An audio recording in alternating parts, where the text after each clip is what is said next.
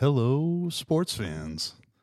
I'm trying on the easy listening elevator music. I can't even get through that. I am Tori Rich, joined by Mike Moss, and I'm trying to be a little more docile. I think going back to the gym is helping in that regard.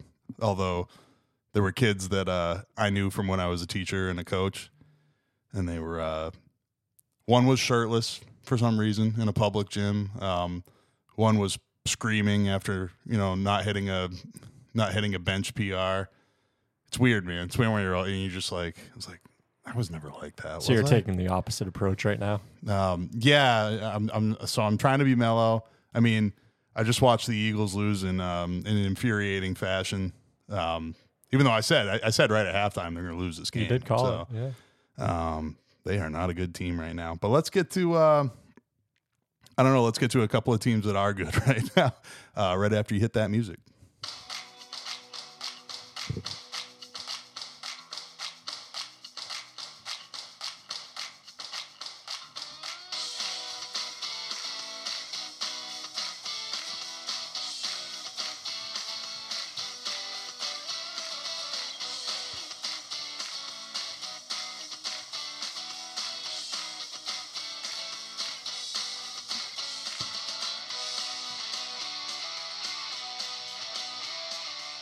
Nah, I'm just kidding. I forgot to do introductions. I am Tori Rich. That's Mike Moss, and across the table from me. And we need to get into the Bills who are running the damn ball. There we go. And I love this. I love that Mike looked this up for me. While I was at the gym, he did the prep. And the Bills are running the ball. They're averaging 10 more handoffs per game under Joe Brady than under Dorsey. So 29.9. Yeah, they're handing it off 30 times again. That's not including Josh Allen runs. That's just handing the ball off to either a receiver, in the backfield or obviously. Which it shouldn't, right? Because kind of our point, if you're on board with me now, is to kind of take a little bit of the workload off the quarterback, right? Stop asking him to do so much, right? So I think it's a great point. I think in this Cowboys game this week, it had a little bit to do with game flow too, but it just being smart enough to say, hey, like this is a team that doesn't stop the run well. It's their only real weakness, right? Yeah, if you want to run against a team, you want to run against the Cowboys. Yeah, they're just a little light in the ass up front, and if Micah Parsons is a stud. But if you go right at him and you bang him up a little bit and you slow him down and you slow down that pass rush, right? There's a lot of different reasons that running the ball is the way to go. And, and when everybody's building their team for the pass rush now, right? You just have to get yourself in a position to be able to run the ball. So you need a little, you don't necessarily need a lead, but yeah, you got to keep it close, right? I don't know. It's crazy. The Bills still aren't in the playoffs if the season ends today. I know everyone's talking about, like, the talk today is nobody wants to see the Bills in the AFC. Like, I don't care if you're the Ravens, the Chiefs. Nobody wants to see the Bills. See, I think we'll get to the Ravens in a little bit, but I don't think the Ravens would be thrilled to see the Bills, but the Ravens match up well, in my opinion, to the Bills. I think, yeah, if you're talking about them, I don't think the Dolphins want to see the Bills. I think we know the Dolphins don't, right? But yeah, but for the most part, yeah, the Bills could go on a run, and then, yeah, you end up in a conference championship game in Baltimore. Anything can happen, right? But the Bills got to get into the playoffs first, which is crazy. The AFC is just a wild logjam over there, and the Bills could be beat out by teams with backup quarterbacks, and rookie quarterback coming off concussion in the Texans. I mean, there's still a mess over there, and it's entertaining. There could be an 11-win team, sitting at home like the year the Patriots. Yeah, of course, with one more game. That was a crazy year. Patriots at 11-5 sitting at home. I know. Matt Castle got him to 11-5. That's right. It was the Matt Castle year, and because the Brady went out in the first or second quarter of Week 1 against the Chiefs. What year was that? That was pre was that undefeated season. So that was Or no, that was coming off of undefeated season. I was going to say, because It was coming off of undefeated the only reason I season. remember is because I knew Casey already. She's a Pats fan. I'm an Eagles fan, and the Eagles made the playoffs at 9-6-1 that year. Yeah. So the Patriots' heartbreak of of the David Tyree catch. Yeah, all right. Now we got it back. And there goes Brady. And that. But hey, you look back. Brady doesn't become. He doesn't do the TB12 method. He doesn't, care about his body as much until that injury happens. So you don't get Belichick doesn't have the motivation to say, well, with Tom's, injury history and contract situation and age, right? So the Patriots probably get about 8 less years out of Brady, and then probably, right? And then the Bucs don't get any of Brady. So was Brady even Brady? It's probably he'd probably retire at 34, 35. I really honestly believe if he doesn't go down and get that injury. I mean, it's a crazy butterfly effect thing, like where you guys might be thanking Bernard Pollard for that hit on his knee, right? Right. But I don't know how the hell did we end up on this, but you know what? That is a total feather in the cap for Belichick, and that's what I'm talking about. That's peak Belichick, because younger Belichick, not peak Belichick either, right? Just good defensive coach, right? But that's not peak Belichick. We're sure as hell not seeing peak Belichick right now. But all these people, it was all Brady's. Shut the fuck up. No, it wasn't. It's like, you know what I mean? And that is proof right there, because yes, or no, they didn't make the playoffs. And, maybe Matt Castle wouldn't have won a game, but he might have. They were 11-5. Yeah, good team. You know what I mean?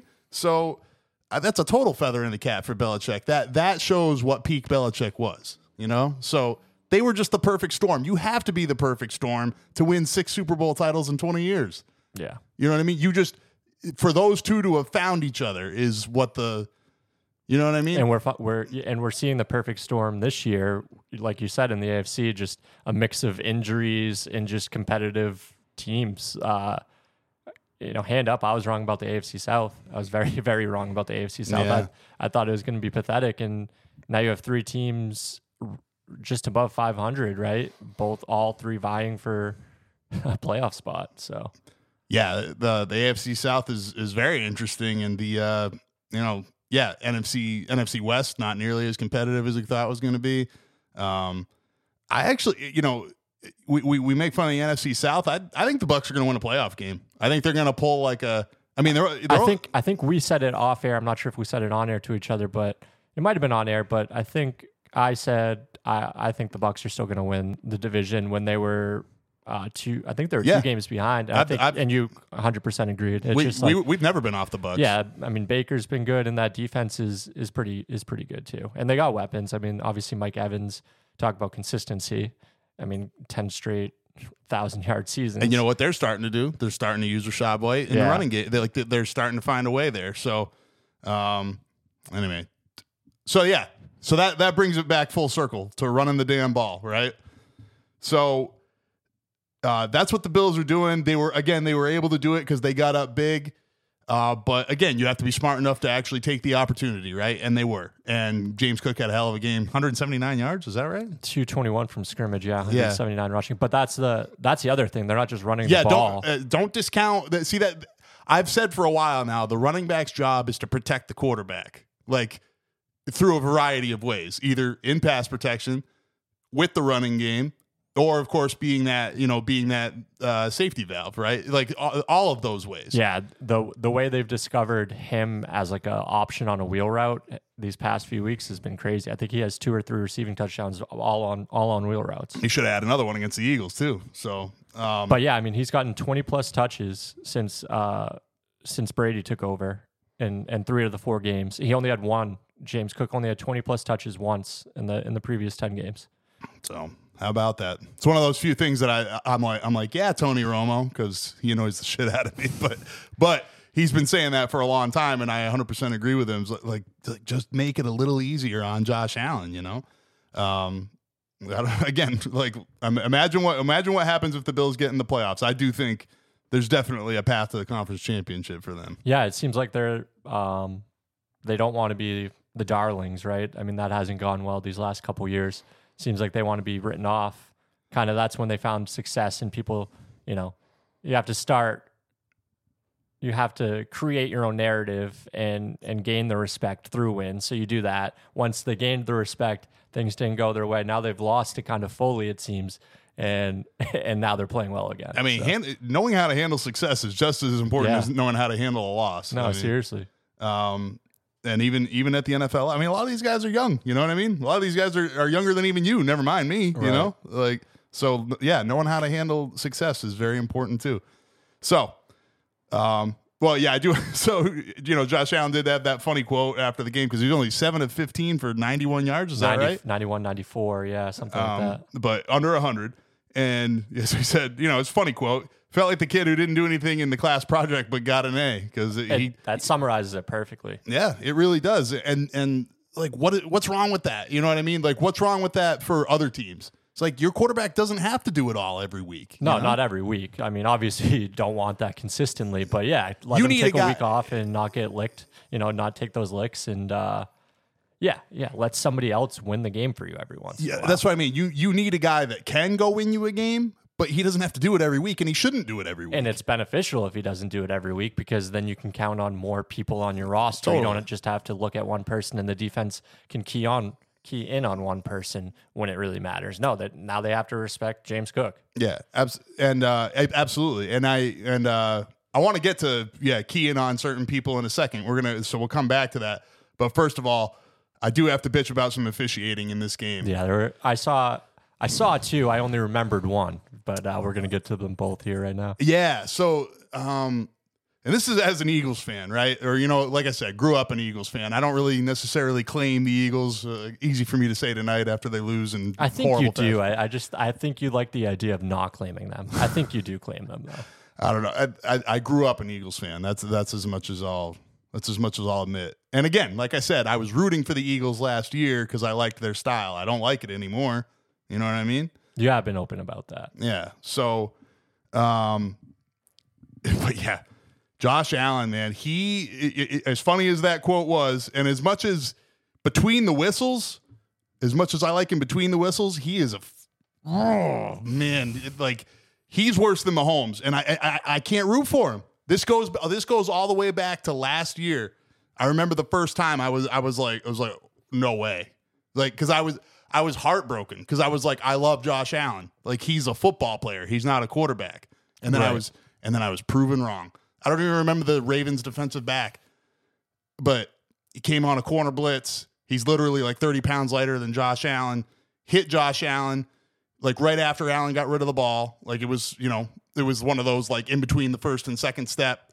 It's like, how the hell are you supposed to know if Josh Allen got rid of the ball? He's got a ridiculous pump fake. And so he takes him down. The guy rolls off him. And this is like on like a 3rd and 19 with the game on the line. So basically the Ravens are going to take over in a tie game.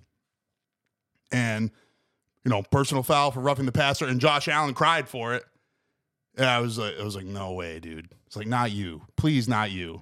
You know, and he's just gotten worse, progressively worse since. He's been reinforced. Like they've reinforced his bad behavior by throwing the flag every time. It's like, dude, you weigh 240 fucking pounds.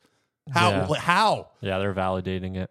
Like, why don't you act like you weigh 240 pounds? So, yeah, I mean, listeners will remember a few weeks ago, you pointed out a flop, and I was like, I don't know if you flopped. Was it against the Eagles? It might have been. I think that one was against the Eagles. Yeah, I was like, was it Reddick? No, it was Morrow on a blitz. Morrow, yeah. And he didn't even make any contact with his head, but Allen snapped his head back. Yeah, I was like, yeah, I'm going to give him the benefit of the doubt. You know, he's coming right at him, but the one on Sunday was bad, where he again snaps his. There's a whole compilation out there of him doing it, and he points to his face mask, and he got kind of just stiff armed in the chest. It wasn't even close to his face mask, and they threw the flag, and got a free 15. And, like, I literally, like, again, between the whistles, total football player, and then like you're gonna act like that after like right after you get rid of the ball, really? And then he pointed, slow-mo, obviously, pointed at the flag as it was coming in. It's just like, ugh. Yeah, right on cue. You know what I mean? And again, he's almost making Mahomes money too. Again, these guys have influence, and that is wrong. Nothing to do with quarterbacks on this one, but this was huge. So Stephon Diggs on a first down, they punch out the ball. It's close. It's close. It looks like he's down, but he's not. And the ball comes free. Deron Bland falls on it. Should be Cowboys ball. It's 14-3 Bills at this point. So this is a big play. I think they're barely in Dallas territory, around the 40. So yeah, Dallas wasn't moving the ball, but this is huge, right? And they're blowing plays dead too quickly. It's like the ball came loose. Like you can overturn it with a review, but otherwise you have to, the Cowboys have to review it. Like don't put them in that position when there's a way with the review process to check. And that was a point of emphasis last year, 2 years ago, or it's been a continued point of emphasis from what I've heard. But you don't see it a lot on those types of plays. It's more so like fumble, incomplete pass, right? That's kind of where they really let the play out and then go back to it. But this is one of those ones where like if they okay, maybe nobody was close enough to see it, but like the ball came completely free. So it's like give the benefit of the doubt to, it was a fumble, and then we can rectify this if it wasn't. Like that's a much better way to go than make the Cowboys use a challenge. Maybe they don't even have time. The Bills rushed up too because they knew it was, because Diggs knew it was. And then sure enough, then the Cowboys because the Bills hurried up, they got a sack. So it's 2nd and 19, and then end up with an incomplete pass, but they get an unnecessary roughness on Jaron Kearse for a hit to the back of the helmet of Shakir. I can't remember his first name. I want to say Oz, but that's the Rams receiver from a million years ago. Khalif? I could be wrong. I can't remember. But so Shakir goes up. Khalil, not Khalif. Khalil Shakir. Yeah. Khalil Shakir. Okay, thank you. Man, you're doing a good job pulling double duty over there. He keeps track of the timestamps for me, so I can put them in for you guys and everything. He's doing a lot of jobs over there. But yeah, so like I said, 2nd and 19, it's about a 10-yard pass, ends up incomplete, and Kearse is like going up for the ball, and I'm not gonna tell you it wasn't forcible contact to the back of his head, but this is one of those times where it's like they're both going for the ball, man. Like this is 100%. They're both going for the ball. I don't see how you can call that. He even he didn't use the crown of his head. He wasn't targeting by any means. He turned his head to the side. Yeah, they called unnecessary roughness, right?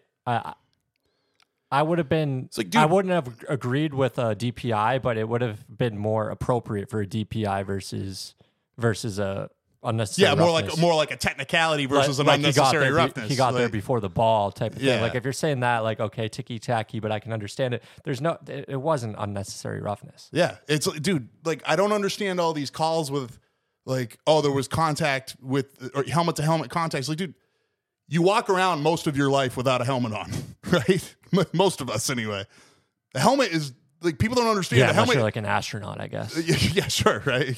But I guess there's other ways to go with it too. But like a helmet is like twice the size of your head. You're not like, you're used to it to a certain extent, but it's like your helmet just gets in the way and just makes contact sometimes. There's no way to avoid your helmet being involved sometimes. Now, I like that they've made their point. There are times when it's very... Pause. Pete Carroll, backwards hat, go. What do you think of it? I'm so into Hello, fellow football player. I didn't name a starting quarterback tonight. I'm 73 years old, but I'm still so in touch with my players. You know, the thing is, he really is, right? No, he actually is. I think they still like him.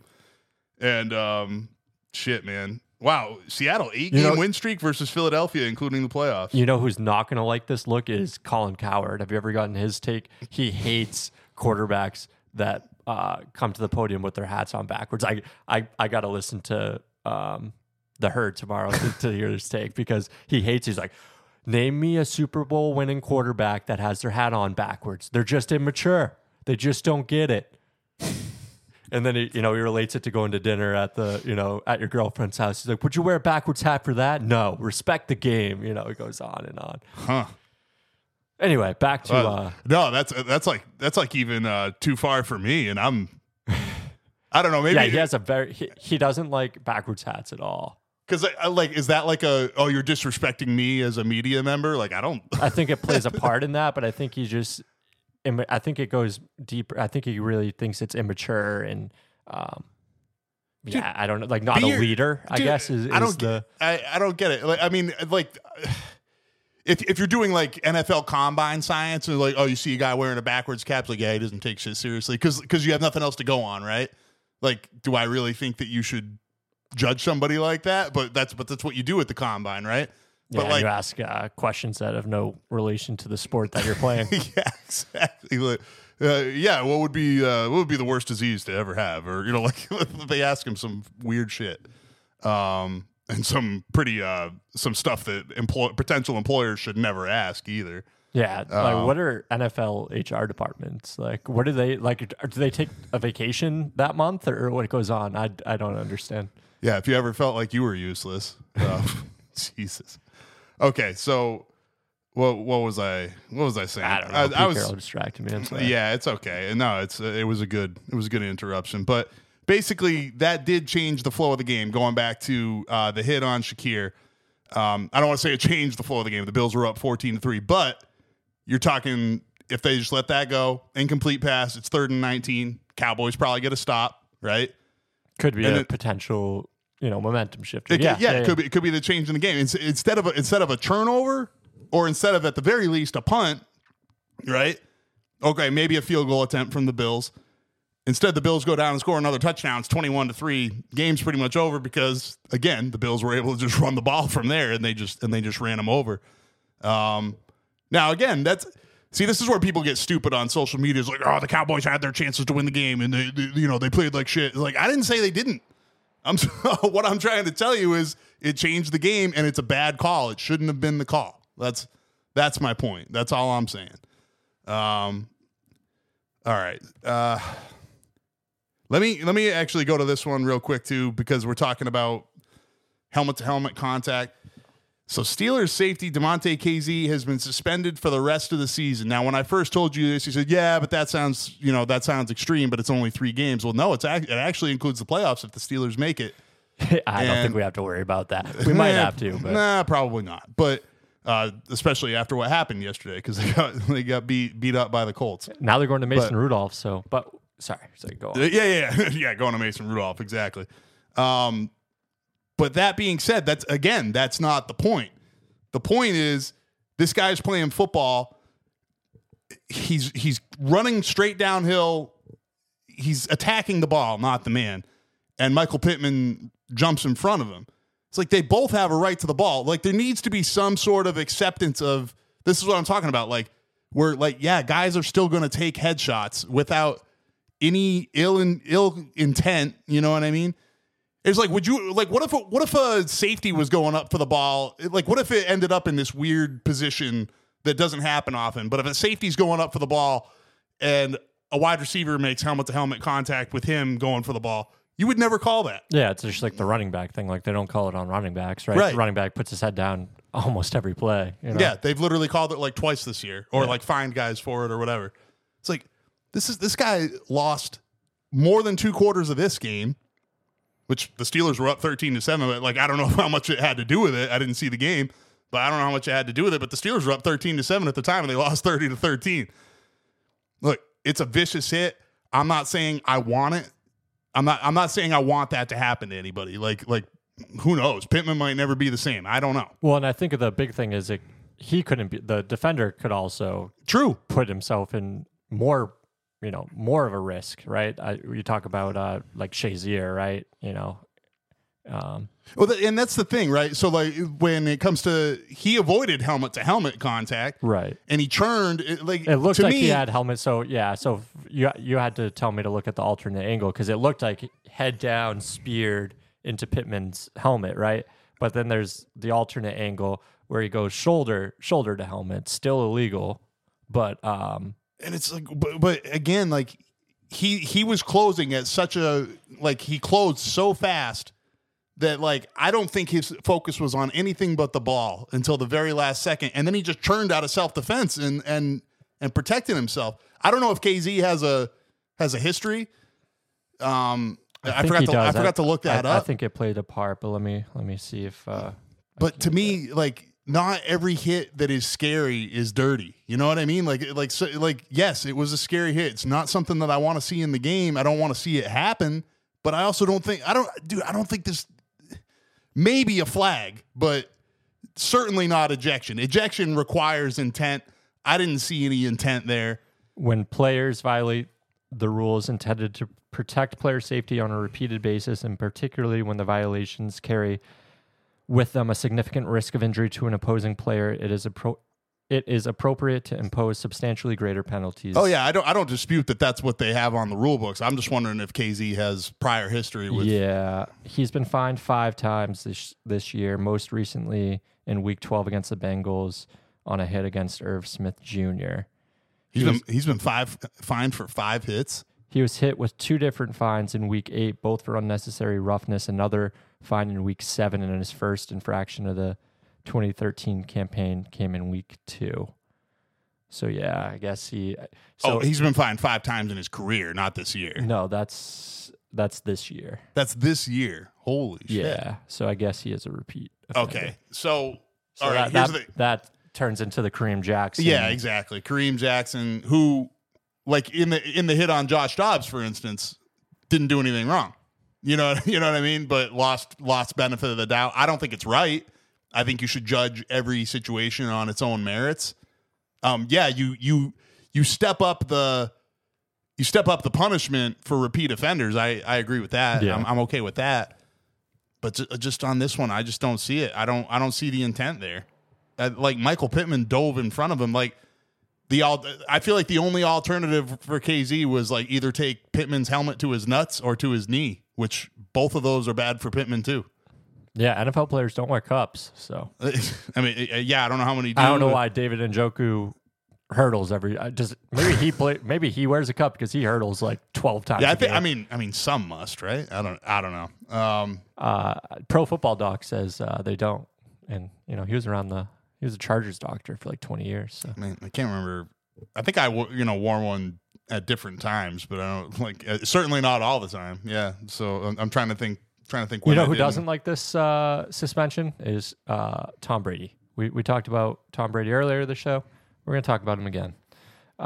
This is what he had to say. Quote, "Nobody likes seeing players get hurt, but hard hits happen. QBs should not be throwing the ball in areas where they're exposing their teammates to these types of hits. Coaches need to coach better. QBs need to read coverages and throw the ball to the right places, and defenders should aim for the right hitting areas. To put the blame on the defensive player all the time is just flat out wrong.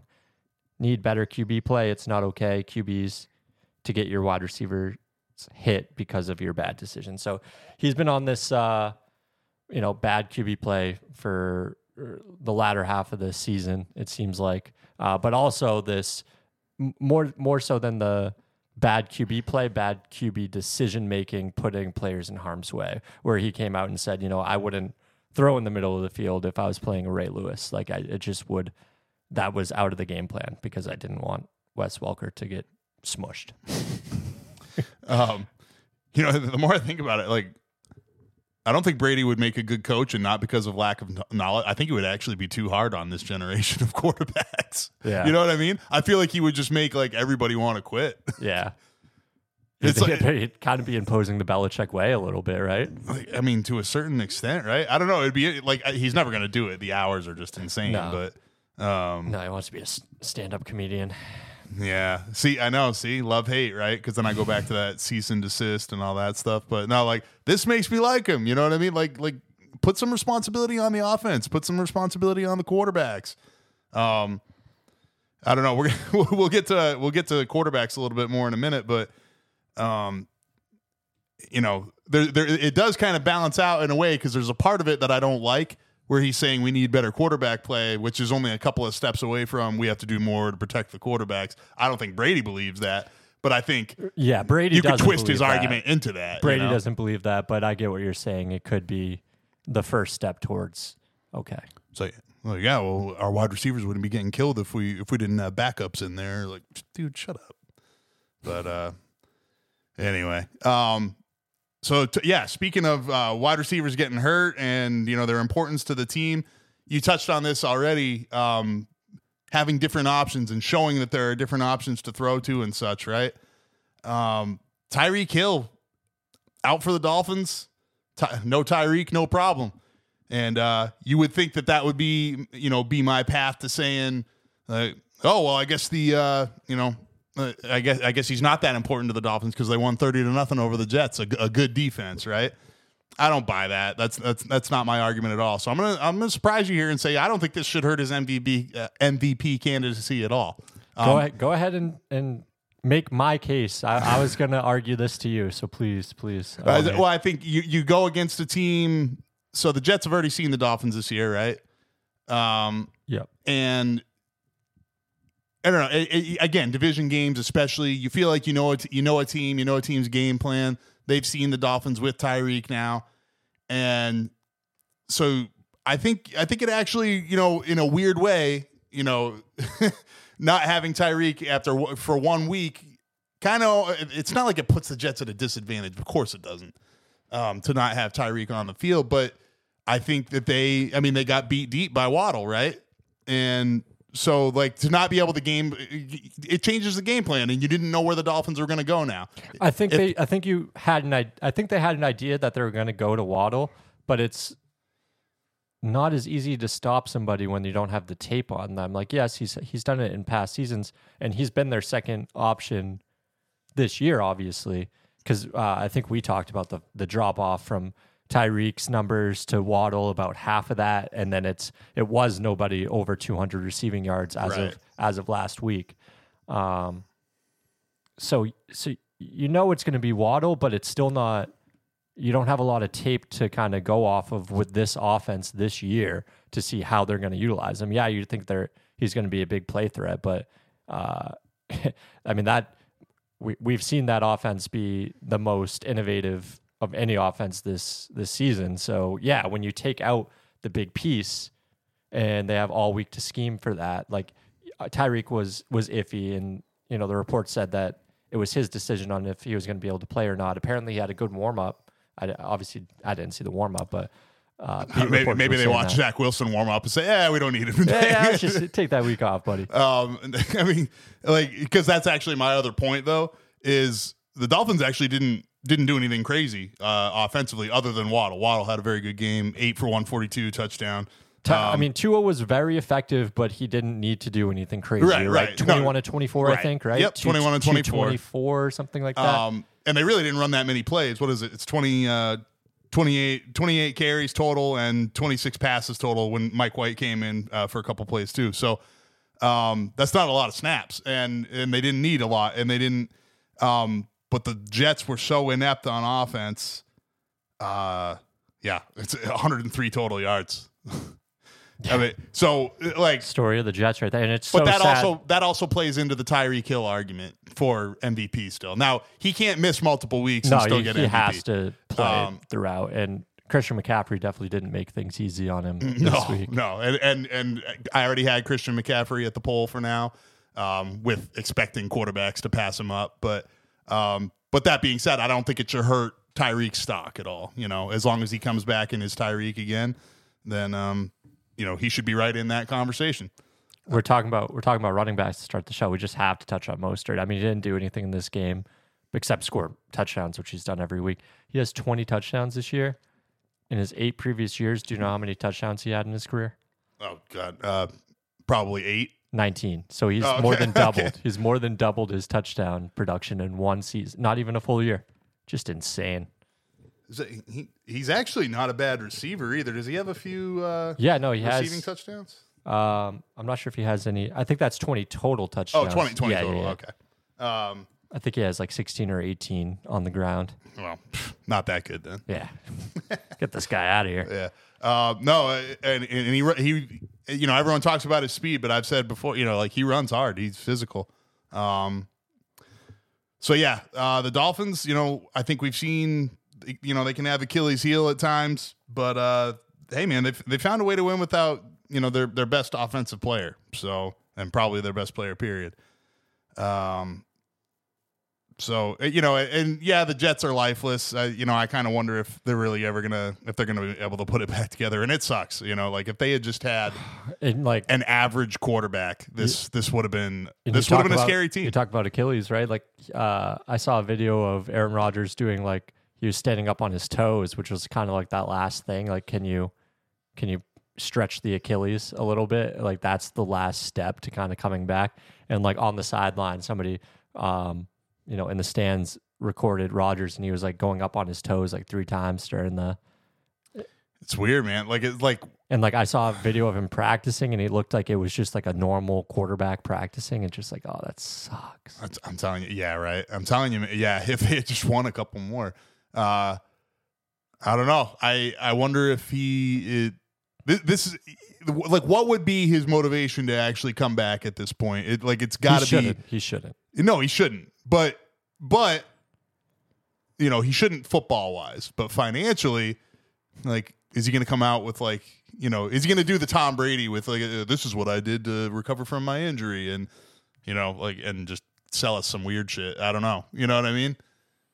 Maybe it could. I'm just saying, these guys do think about this stuff, after football, right? And I'm sure the darkness retreat, requests would be way up. Yeah, the darkness retreat, the weird bottle that he.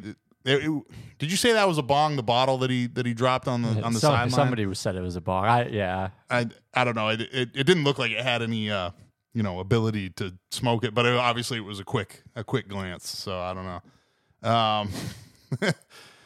But yeah, I don't know. But otherwise, could it be Rodgers just being like, "Hey, I'm part of this team. I want to play football." And does that mean he's actually planning on coming back next year? I think he is. And I think it just plays even just the boost you get from the locker room in general. He's attacking rehab like that. He's doing this, unconventional surgery. He really wants to come back.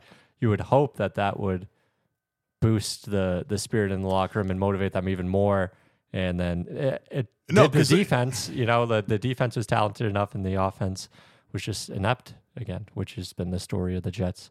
And it really shouldn't be, because again, this has been an underrated problem with the Jets. I don't mean to defend Zach Wilson, but their offensive line has been decimated, and Mekhi Becton should probably be a right tackle, if he's, when he's healthy, because he gave up a bad sack to Bradley Chubb in this game. It was like he didn't. It was Jawan Taylor-esque. It was move your fucking feet, lazy fuck. God, he's so big and so athletic, and it's just I don't know, man. But yeah, so it's a little bit of a defense of Zach Wilson. Maybe with a capable and healthy offensive line, Zach Wilson could have game managed his way this team to a Aaron Rodgers coming back with 3 games left, but with that offensive line and a quarterback of Wilson's caliber, there was just no chance, kind of a bummer for Garrett Wilson. Garrett Wilson seems like one of those guys that could be, Yeah, I put up crazy numbers last year with Zach Wilson. So yeah, he seems like one of those guys that could really which is kind of to my point, right? Because he did put up good numbers with Zach Wilson last year, but the line stayed a little healthier, right? Elijah Vera Tucker, and again, even if they're lower quality linemen, but if they stay together all year, it's just one of those as a unit they play better. Yeah. So now you get guys out of position, and you get it, but. I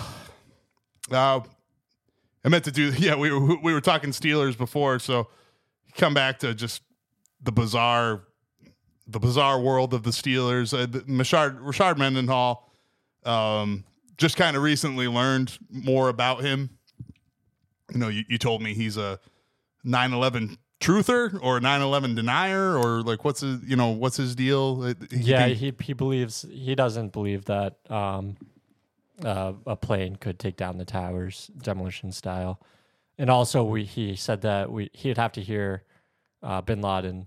He didn't want to cast any he didn't want to make any assumptions about Bin Laden without talking to him first, essentially. This is on Twitter in 2011. It was like he took credit for killing 3,000 people. I think. Yeah. I think we can chalk that. I think up the to book's out on him. Yeah, But anyway, so more recently, as in this week, Rashard Mendenhall, probably not a fan of our podcast because we're a couple of mediocre white football players, at least at one time. Mediocre is doing me too much of a service. Well, I mean, like I said, I would have been in the NFL if I had been 5 inches taller. Yeah, I think he's more talking to you than me. I mean, Rashard Mendenhall probably wouldn't even let me in his league. I don't know. But yeah, he does not approve of, mediocre white former players talking about black players. It's in case you missed it. I don't want to give him too much attention. It's just funny. He wants a segregated Pro Bowl. Like, that's actually what he proposed. Dude, that's wild. Like, do we really have to do the like this guy's white, he's good. Like do we have to do that? Come on, man. Like, dude, there's no. We all know the elephant in the room. Like black dudes are more athletic. That doesn't mean they worked any. Like, it doesn't mean they didn't work hard. It doesn't mean the white dudes didn't work hard. Like, just don't be a dick. You know what I mean? Like, honestly, the conversation, like, a couple years ago at the combine when Troy Apke, the safety from Penn State, he ran a 4.35 in the 40. He's a white dude, and everybody was thinking the same shit. They're like, "Holy shit, that's fast for a white dude, right?" Like it's not a big deal. It's not racist. It's just racial. Like, not everything that's racial is racist. And then Mike Mayock, who was covering the draft with Deion Sanders, because Deion was like, "Whoa, that boy's fast," and or whatever the fuck he said. Yeah. And then Mike Mayock's like, "Oh, you say that? Why are you surprised?" And Mayock kind of baited him into it, and Deion was like, "Nah, I'm not taking the bait." He's like, "Well, I can't really say that on TV." He's like, "Why the fuck not?" I mean, everybody knew what Deion was saying because everyone was just as surprised as they were. Like, yeah, it's a really fast, big white dude. He's like 6'2", 210 or something like that. Like, dude.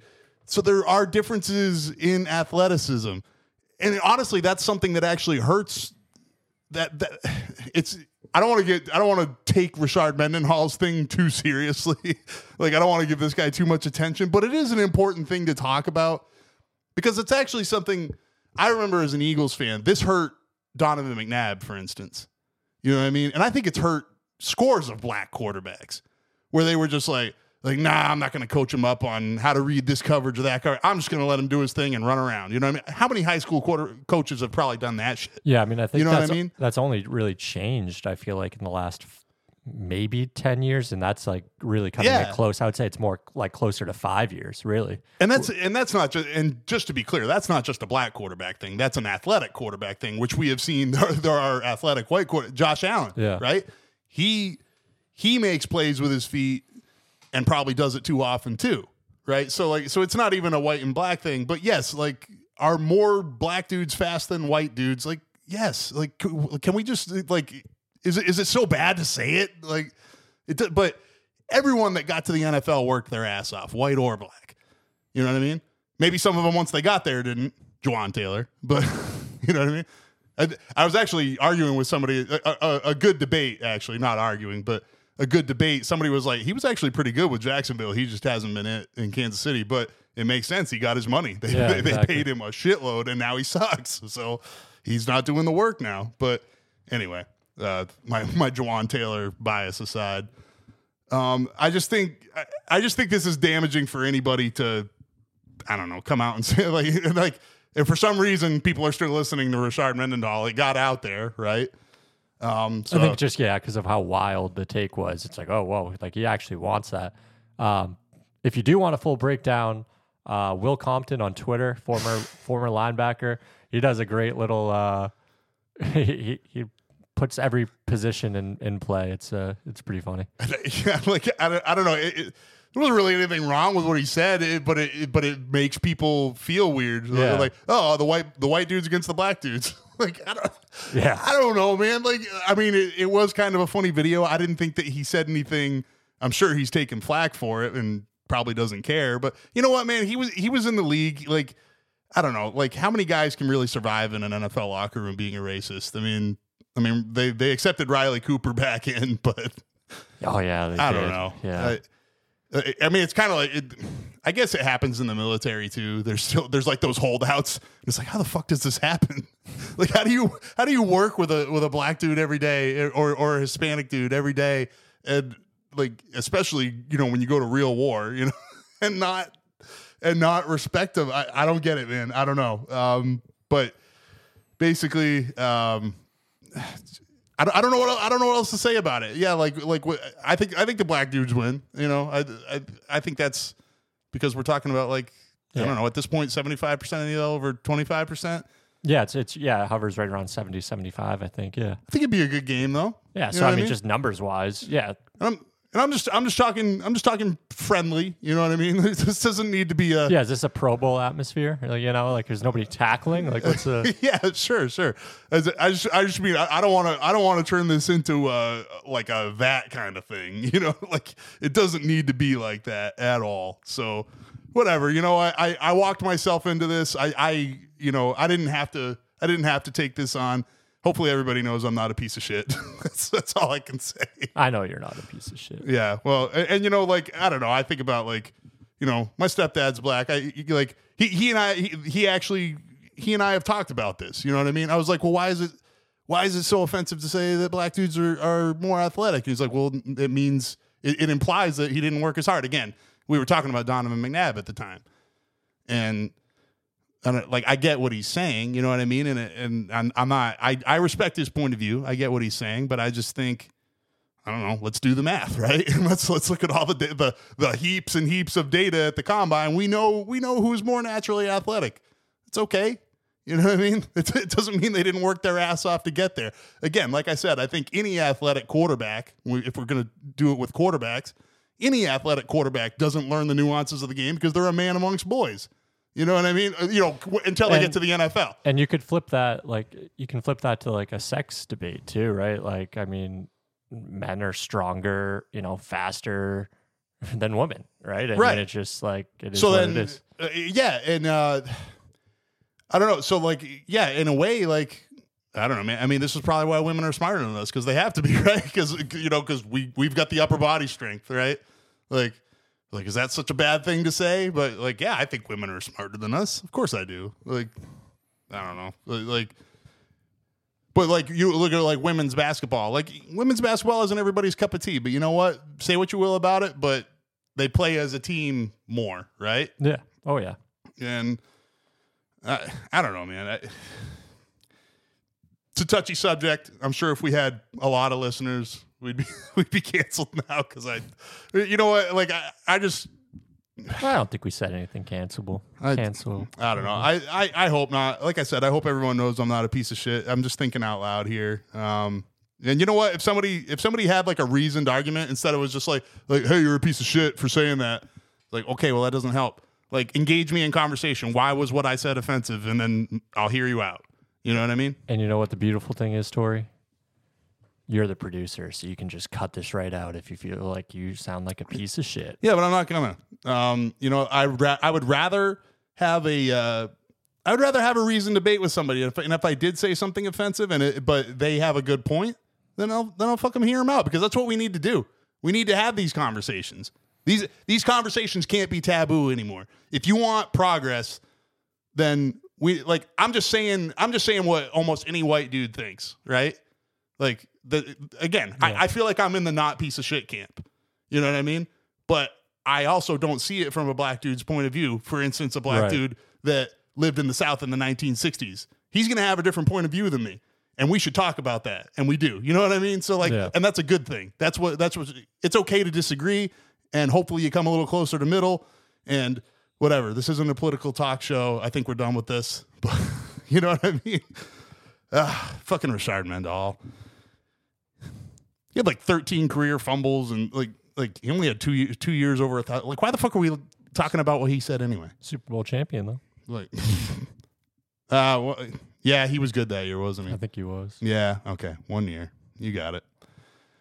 All right. Well, speaking of insanely athletic quarterbacks, Lamar is slowly making a believer of me, and he's got 3 games coming up where he's got a chance to really make a believer of me. MVP, Absolutely. He could solidify that again. And the thing is it's not really flashy stats.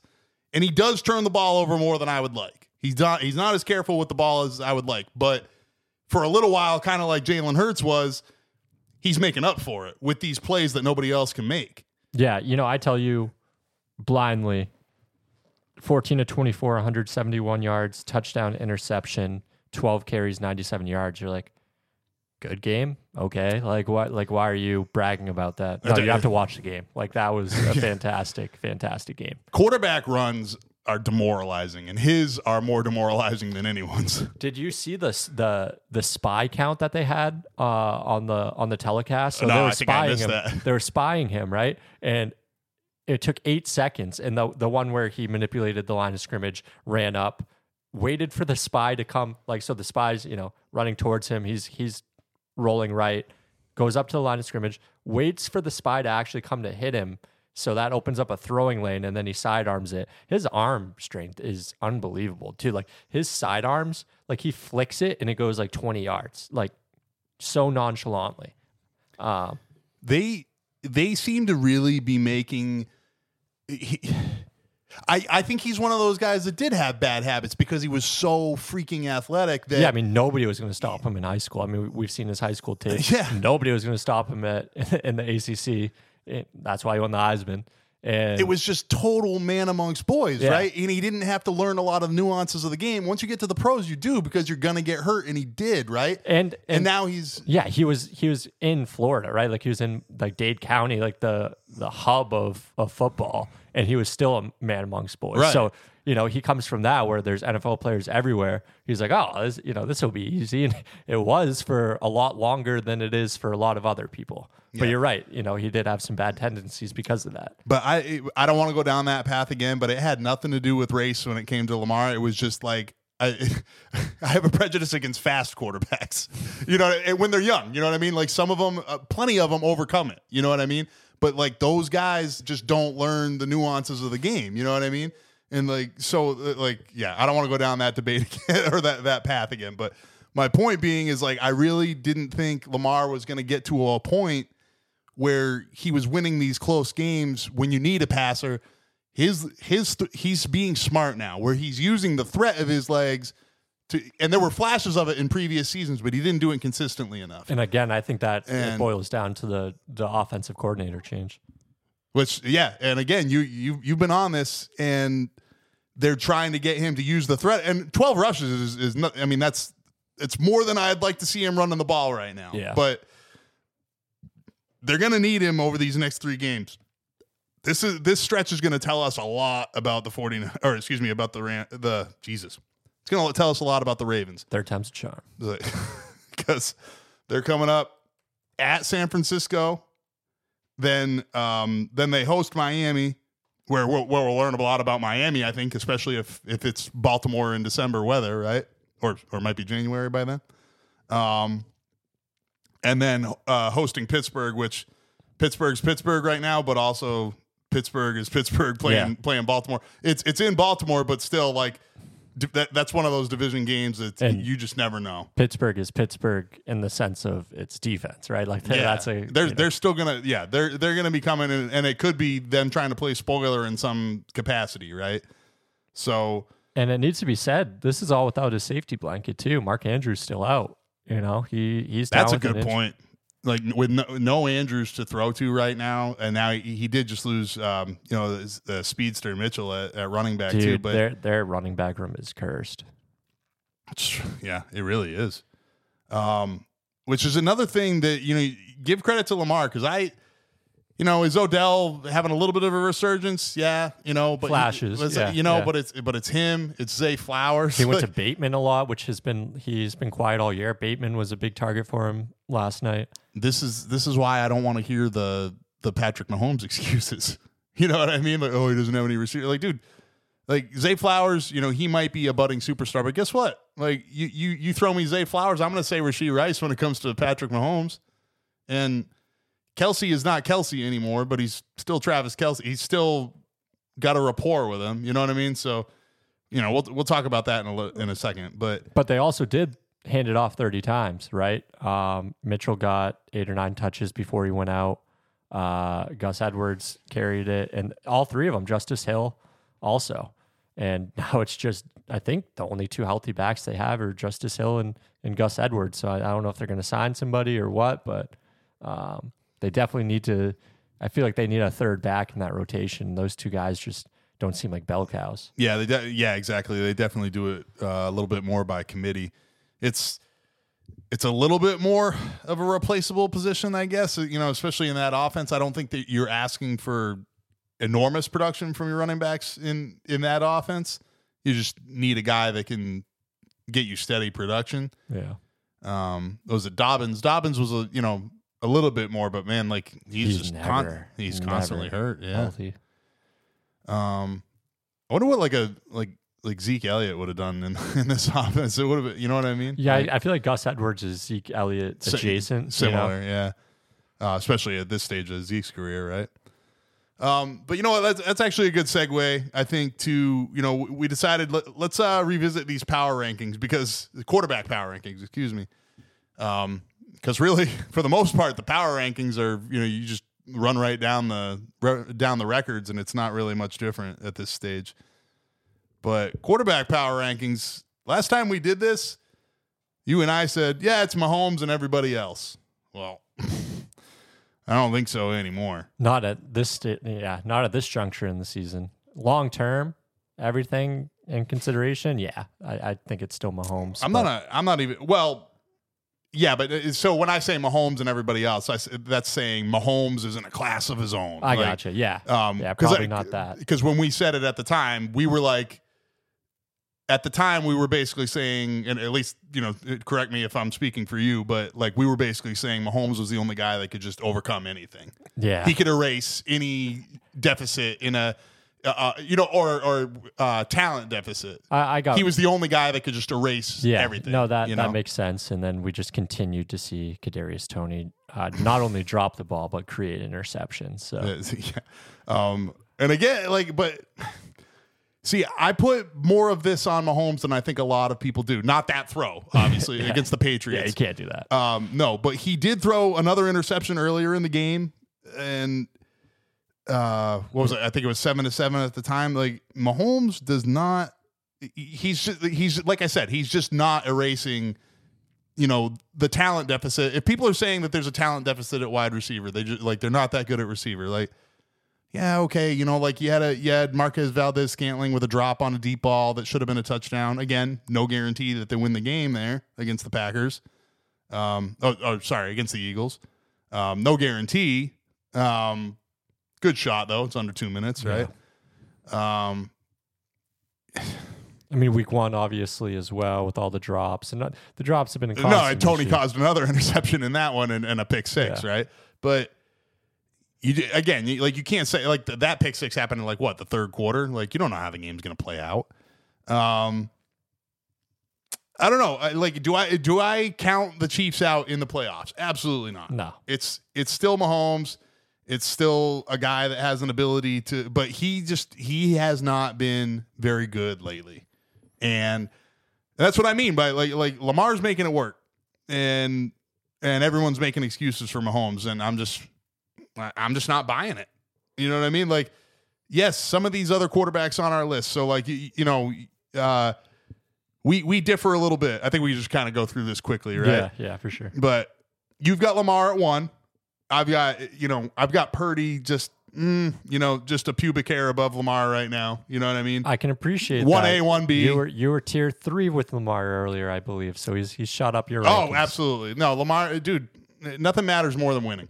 And Lamar's winning. And he's, like I said, he's a little too loose with the ball. He still turns it over a little bit too much for my liking. But almost everybody turns the ball over too damn much right now. So, sans Brock Purdy, right? Pretty much, right? Like Tua gets loose with it. Just going down the list. Yeah. Dak obviously turnover happy. CJ after not being turnover. Yeah, it seems like all of them. And and again, going back to running the ball, like they kind of were like, oh, like CJ can do this. Like, okay, so let's put a little more load on him. It's like, no, keep running the ball and making things easier on him, and then let him go win you the game every once in a while. But anyway, we've done that. We've done that speech before. So yeah, you and I flip flop Lamar and Purdy. Yeah, I'm really tired of this. Like oh, the supporting cast and. Oh, the run after the catch is what has Purdy's stats so good. It's like, guess what? Like the throw by the quarterback factors into run after the catch. Like if you want to say he has Deebo Samuel's ability or like Kittle, both of those guys factor in. McCaffrey, of course, like all those guys factor into that. Sure, of course they do, but. If you put Zach Wilson in this offense, he's not going to do anything close to this. Okay? If you put Justin Fields in this offense, he's not going to do anything close to this. So, yes, everybody is a product of their system. If you put Lamar in the Patriots offense right now, would he be good? Probably, but everyone's a product of their system to a certain degree. So when we do power rankings, quarterback power rankings, it's kind of a useless exercise to an extent because of course, it's skewed by who they play with and who they're surrounded by. But let's not discount the fact that Purdy probably makes them better too, right? Were they doing this with Garoppolo? No, not to this extent. No. Like they were still winning. They were still winning games. Absolutely. Christian McCaffrey, kind of. He's having a little bit better of a year. But well, shit. I mean, how much did McCaffrey and Garoppolo actually play together? There was only like 5 games, right? Yeah. Good point. I don't like the arguments against Purdy. It's again, I was coming into this year, I was down on him too.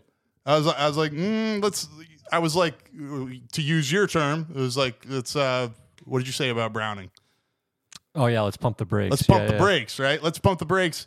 And I was basically saying the same thing. Let's pump the brakes on Purdy. I'm not saying he sucks. I'm just saying I don't know yet. And we found out, right? And I think we have all the evidence we need that Purdy's a stud. Not necessarily physical talent. It's just he's just a good quarterback. He's cerebral. Like I want to go back and watch his Iowa State tape to see what is it that he had that they missed. You know what I'm saying? But I don't know. Brady wasn't Brady at Michigan either, right? No, not at all. So I don't know. Going back down. Okay, so our rankings. 1-2 are flipped, and then I got Mahomes at 3. You never added Allen to yours. Okay. So now I gotta. Breaking news, everybody! Mike Mawson doesn't have Josh Allen in his top 10. Josh Allenator. No, that's a clear mistake. All right, I'll adjust on the fly. You let people know you're third. So I do have Allen at number 3, which means I'm putting Mahomes at 4. And again, there's with the quarterback power rankings, there's a recency bias, right? Like there's an accepted recency bias. So we're saying who's playing the best football right now. And who would I want this Sunday? You know what I mean? That's kind of what I mean by power rankings, right? Yeah, I got you. So for me, it's Purdy, it's Lamar, it's Allen. Then I go Mahomes because, all things considered, he did throw 2 interceptions, one that was his fault against the Patriots. But at the end of the day, he still won. Still put up 27 points against the Patriots, who are playing well defensively for the most part.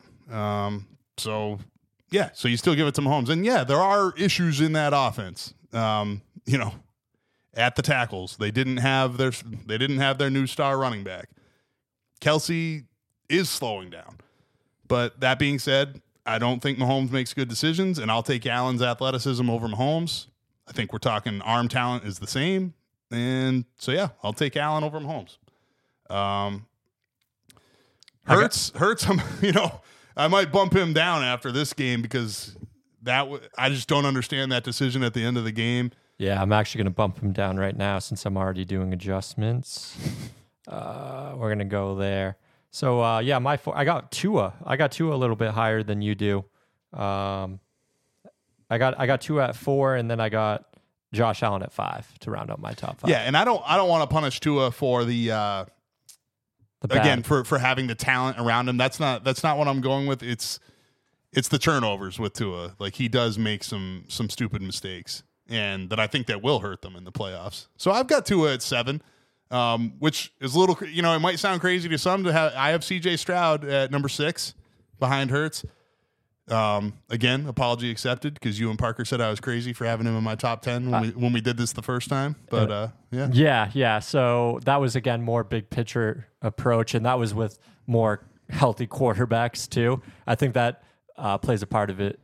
It was funny when you suggested this. I was struggling a little bit to come up with 10 solidified guys, right? Which just goes how we were teetering on do I put Joe Flacco? Do I put Browning? Joe Flacco's my 11. He's my honorable mention. I almost had him in my top 10. Again, if it's for this Sunday, like if we're saying it's to play a game this Sunday, Flacco might be 11, honestly.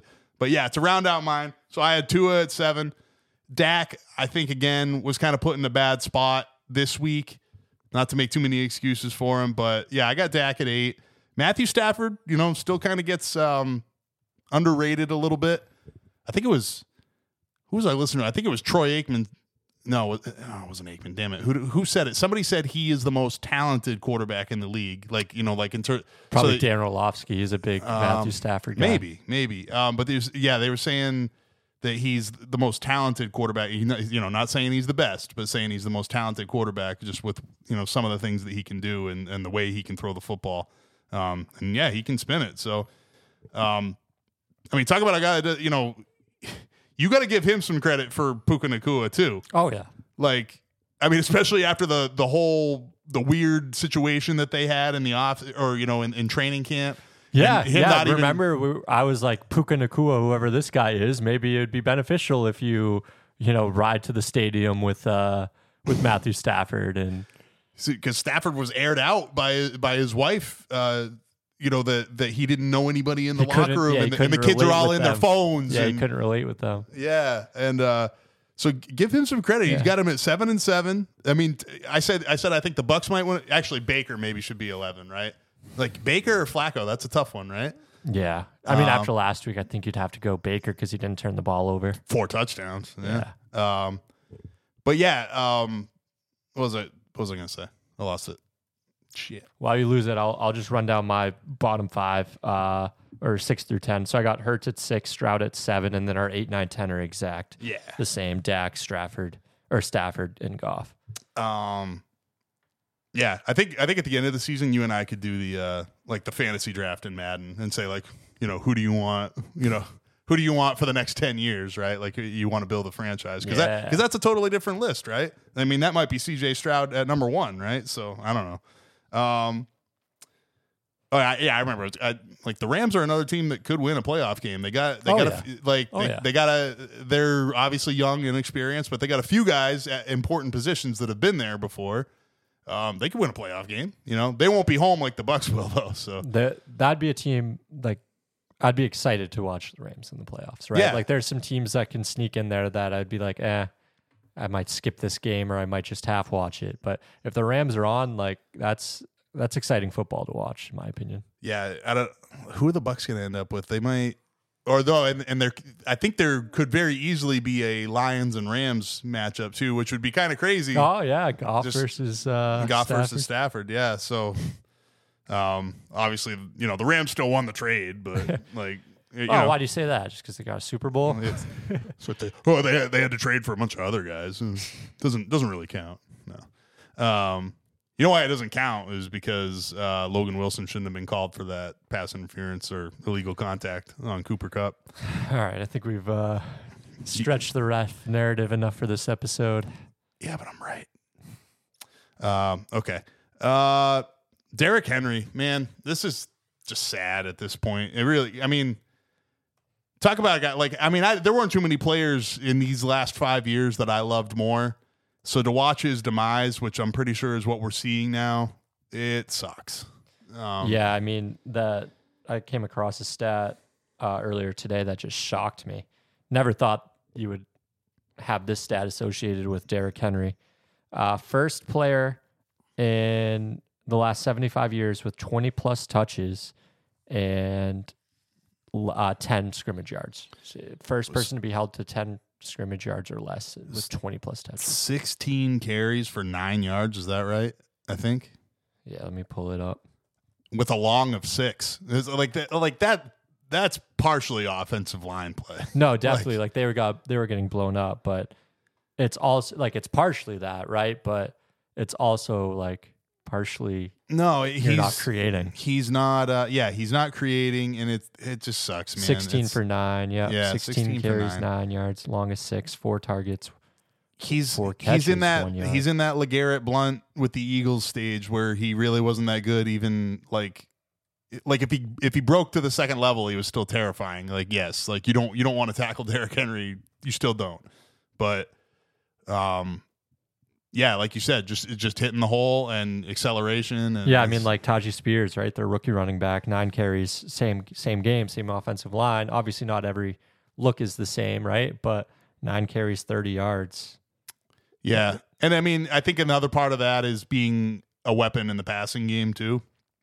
Yeah, I mean, he actually was held to 1 target for 7 yards, but you're right, he is their third down back. Well, you know what I mean, Yeah. like when Henry's in, like you're stacked up against the run, but like still, like obviously 16 carries for 9 yards is inexcusable production from the offense, from him, whatever. So yeah, between that and now, in the post game, he's basically saying like, yeah, this year is it. He's questioning his future at the very least with the Titans.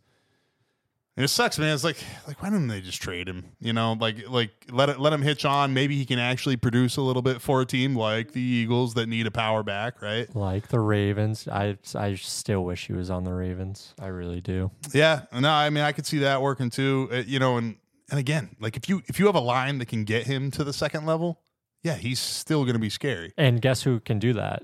Lamar Jackson in a read option with Derrick Henry. Oh yeah, holding a defensive end away from him, of course. Like yeah, I mean, and obviously to a lesser degree hurts, right? Yeah. So, man, it sucks. That being said, so the Titans lost 19-16 in an ugly game, but Devin Singletary had a good game. He actually almost had the game-winning touchdown run in overtime.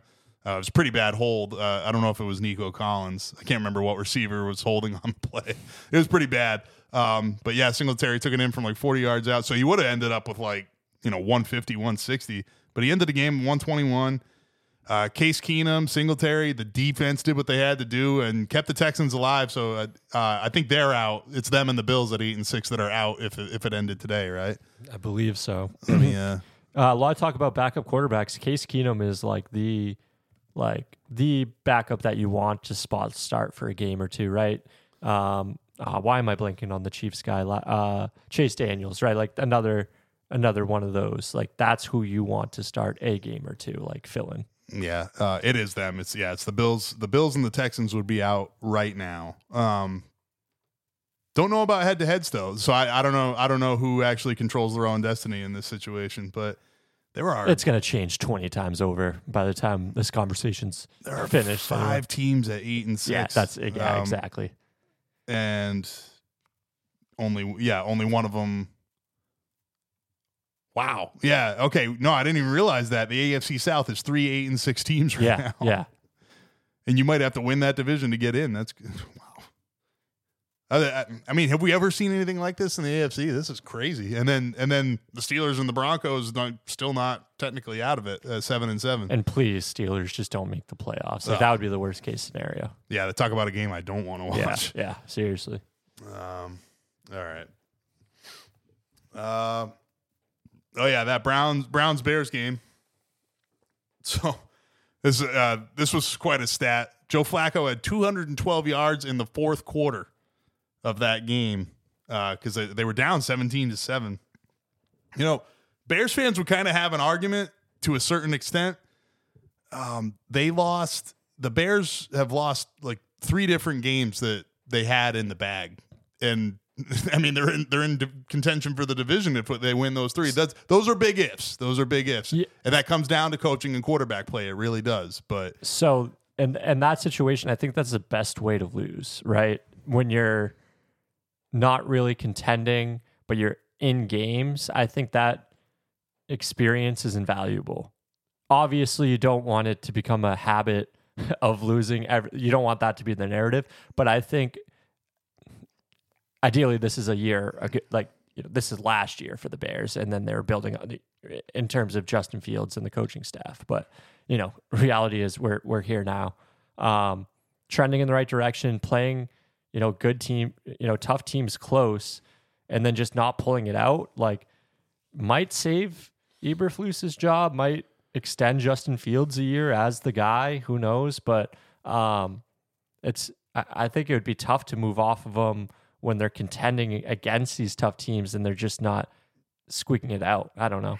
I mean, it's one of those things. And we talked about the Vikings being they were the worst. Kind of like the Eagles were the worst 10-1 team we had ever seen, right? Like, right.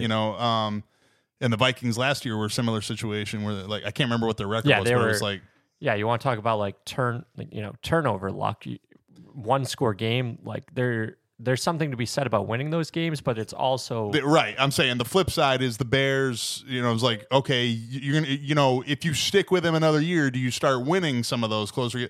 You could go the other way, right? Where those games aren't close anymore. Right. But if they believe, if you're actually building something and then you use those 2 top 5 picks to really build something. Again, I don't think they should take Marvin Harrison with one of them, and it's not even a knock on him. It's a knock on the position, okay? But I don't think it should be Marvin Harrison. But, by the way, I didn't finish the stat. Joe Flacco, 212 yards in the fourth quarter. Guess how many times Justin Fields was throwing for 212 yards in a game? 35 starts. How many times? 35 starts? Mm-hmm. I'll go 13. Well, no, lower. 10. 9. So yeah, I mean, last year now yards aren't everything, and also he runs, okay, but it is a little bit, it does kind of show you a little bit of it, of the picture.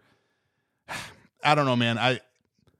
I don't equate. I think some people think that Justin Fields would be Lamar Jackson with the Ravens, and I do not.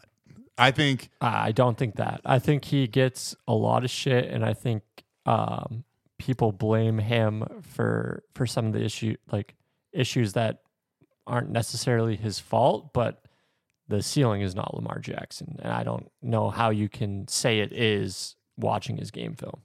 Like, yeah, you talk about ceiling. Like, for me, ceiling is like maybe get you a wild card and win, maybe squeak out one win in the playoffs. Like, that's his ceiling for me. And that's right now. Can he evolve? I think that's his ceiling, period. But again, like we saw, we just saw things like throwing people under the bus and stuff like that. And, like did he or didn't he? Like, well, a leader doesn't even let you question it. You know what I mean?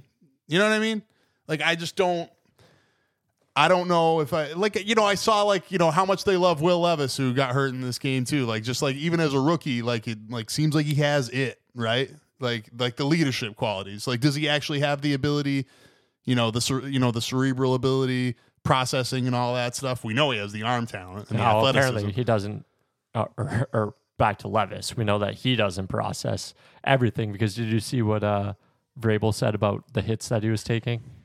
No. So last week he mentioned that he showed Will Levis scenarios where diving, the rules help, are beneficial for a quarterback to dive, and how you can take advantage of that, and sliding, not diving, sliding. And then, then he got banged up not Sunday, but the week before, he took a bunch of big hits and then obviously got banged up again. But prior to Sunday's game, reporters asked him about it, and Vrabel was like, yeah, I tried that avenue. Now I'm just going to show him, examples of quarterbacks just getting blown up. But maybe that'll hit home a little closer. Another Any Given Sunday, or let him fucking learn then. Yeah. Anyway, you need to watch that movie. I do. So anyway, to bring it back to Fields, though, if we're doing those power rankings with all of the current injuries, like, okay, where's Fields? Like, I think it's too polarized. You know what I mean? Like so many things in our world right now. Like, most people love him or hate him. I think he's just a guy. You know what I mean? He's exciting, but I don't. Exciting, yeah. He's exciting, but I don't think he's I just don't think he's like a sustained winner or anything like but that. But you say like the ceiling is like wild card win. There's like probably a third of NFL franchises would be probably pretty happy with that. Oh, true. They're not true. going to say that publicly. Oh, I'm not. But I'm not saying like if the Patriots want to offer a second for him, like do it. You know what I mean? Like I'm not saying don't do that. Like would I give up a second for Justin Fields if I didn't have a quarterback? Yeah, I think I would. I think especially if I thought I had the infrastructure in place to coach him. Second round pick for Fields. I think like because he's like what you're. Especially if I don't have to give him a Daniel Jones contract, you know what I mean? You don't even have to pick up his 5th year. I mean, you would pick up his 5th year option at that point. I mean, that decision's not even going to be yours to make. That's going to be the Bears this offseason. Yeah, that could be a Belichick special. Actually, distressed. Well, never mind. The rumor is he's gone, right? Okay, Justin Fields not the Chargers. That's not going to happen. Where could Belichick go where he could bring in Fields? I don't know. Commanders? I don't know. Sam Howell just got benched. Howell got benched. I didn't even see that. Okay. No kidding. He was like leading the league in yards. Again, yards overrated. Jacoby Brissett came in and yeah. I am a Brissett guy. I do like Brissett. Another guy that if you need him for like 4 quarters a year, great. I think Brissett would have been like with the Jets this year. I think he would have been good. I think he would have the Jets in the playoffs. Fighting for a playoff spot, yeah. I agree. They'd have 8 wins right now. He would have kept their heads above water till Rodgers came back. All right. Oh yeah. So Darnell Mooney with that drop on the Hail Mary. That's tough. He's got to catch that. This is funny. You said would Darnell Mooney still be breathing if he wore a Chiefs uniform? It's like, well, Kadarius Toney's still breathing, so. That's true, but like that play. I think people are just as mad at Tony for a few. I mean, come on, he took away their touchdown. Everybody was pumped. I was pumped about Travis Kelce making that play. He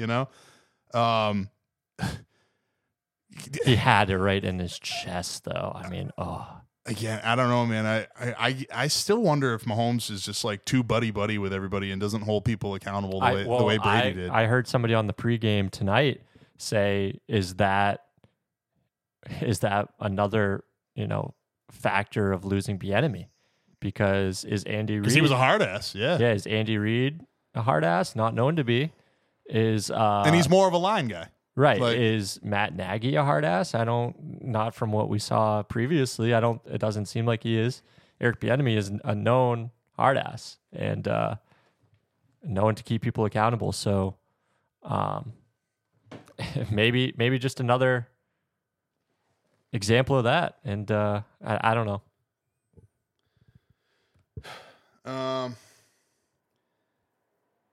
So you did say pump the brakes on Jake Browning, but see, to me, so if we go like Browning won his 3rd straight game, and this one in overtime against the Vikings with Mullins playing fairly well. Mullins turned it over a couple of times and had a egregious quarterback sneak in overtime, but Browning won the game. And honestly, it probably should have been the drive before Nick Mullins. Like the Chiefs probably shouldn't even have given up possession anyway because they had an egregious pass interference way downfield. Browning stayed cool, moved around in the pocket. I think he was aiming for T. Higgins, and it should have been pass interference. It was a 3rd and 18. He actually threw a good ball, and then it should have been pass interference. They ended up having to punt. The Vikings go for it on 4th and 1 from like the Bengals 40.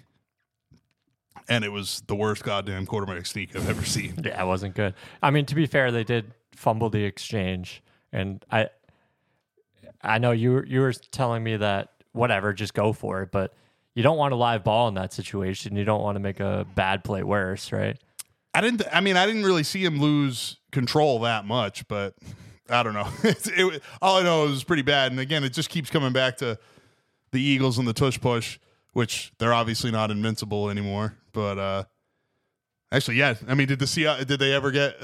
No, they scored a touchdown on one. Did the Seahawks get a chance to stop one? I'm telling you, I think somebody's going to stop one in a huge situation. No, they got it early before you made your way over here while you were still at the gym. I think on the first drive they converted it once or twice as well.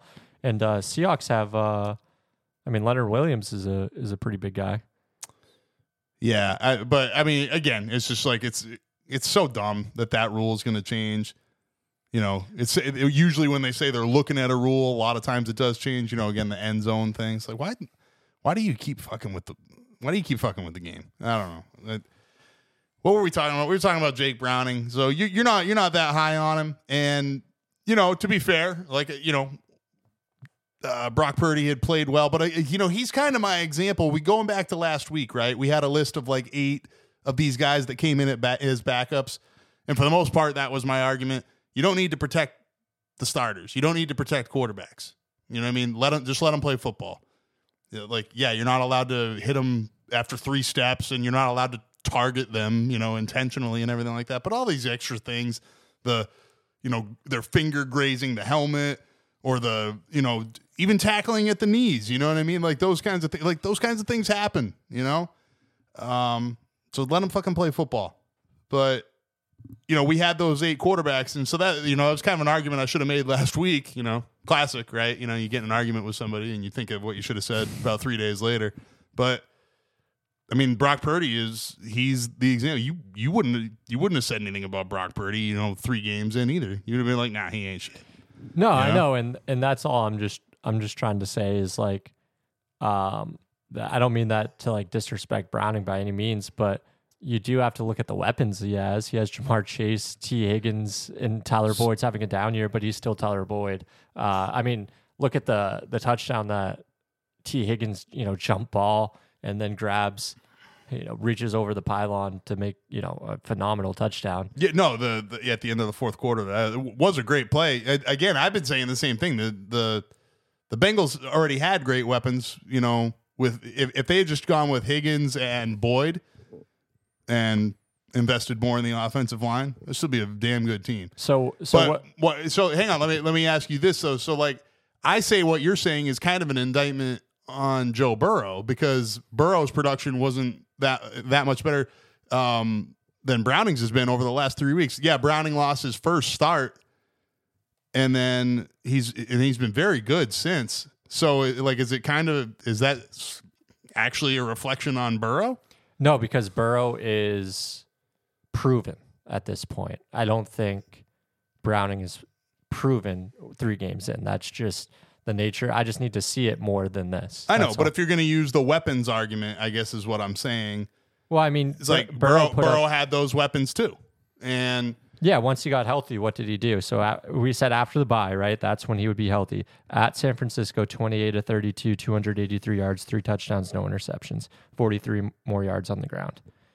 Versus Buffalo, so beat San Francisco on the road, beats Buffalo at home, 31-44, 348, 2 touchdowns, no interceptions. Then loses a shootout to the Texans, 30-27, 27-40. 347. He did turn it over. 2 touchdowns, 2 interceptions.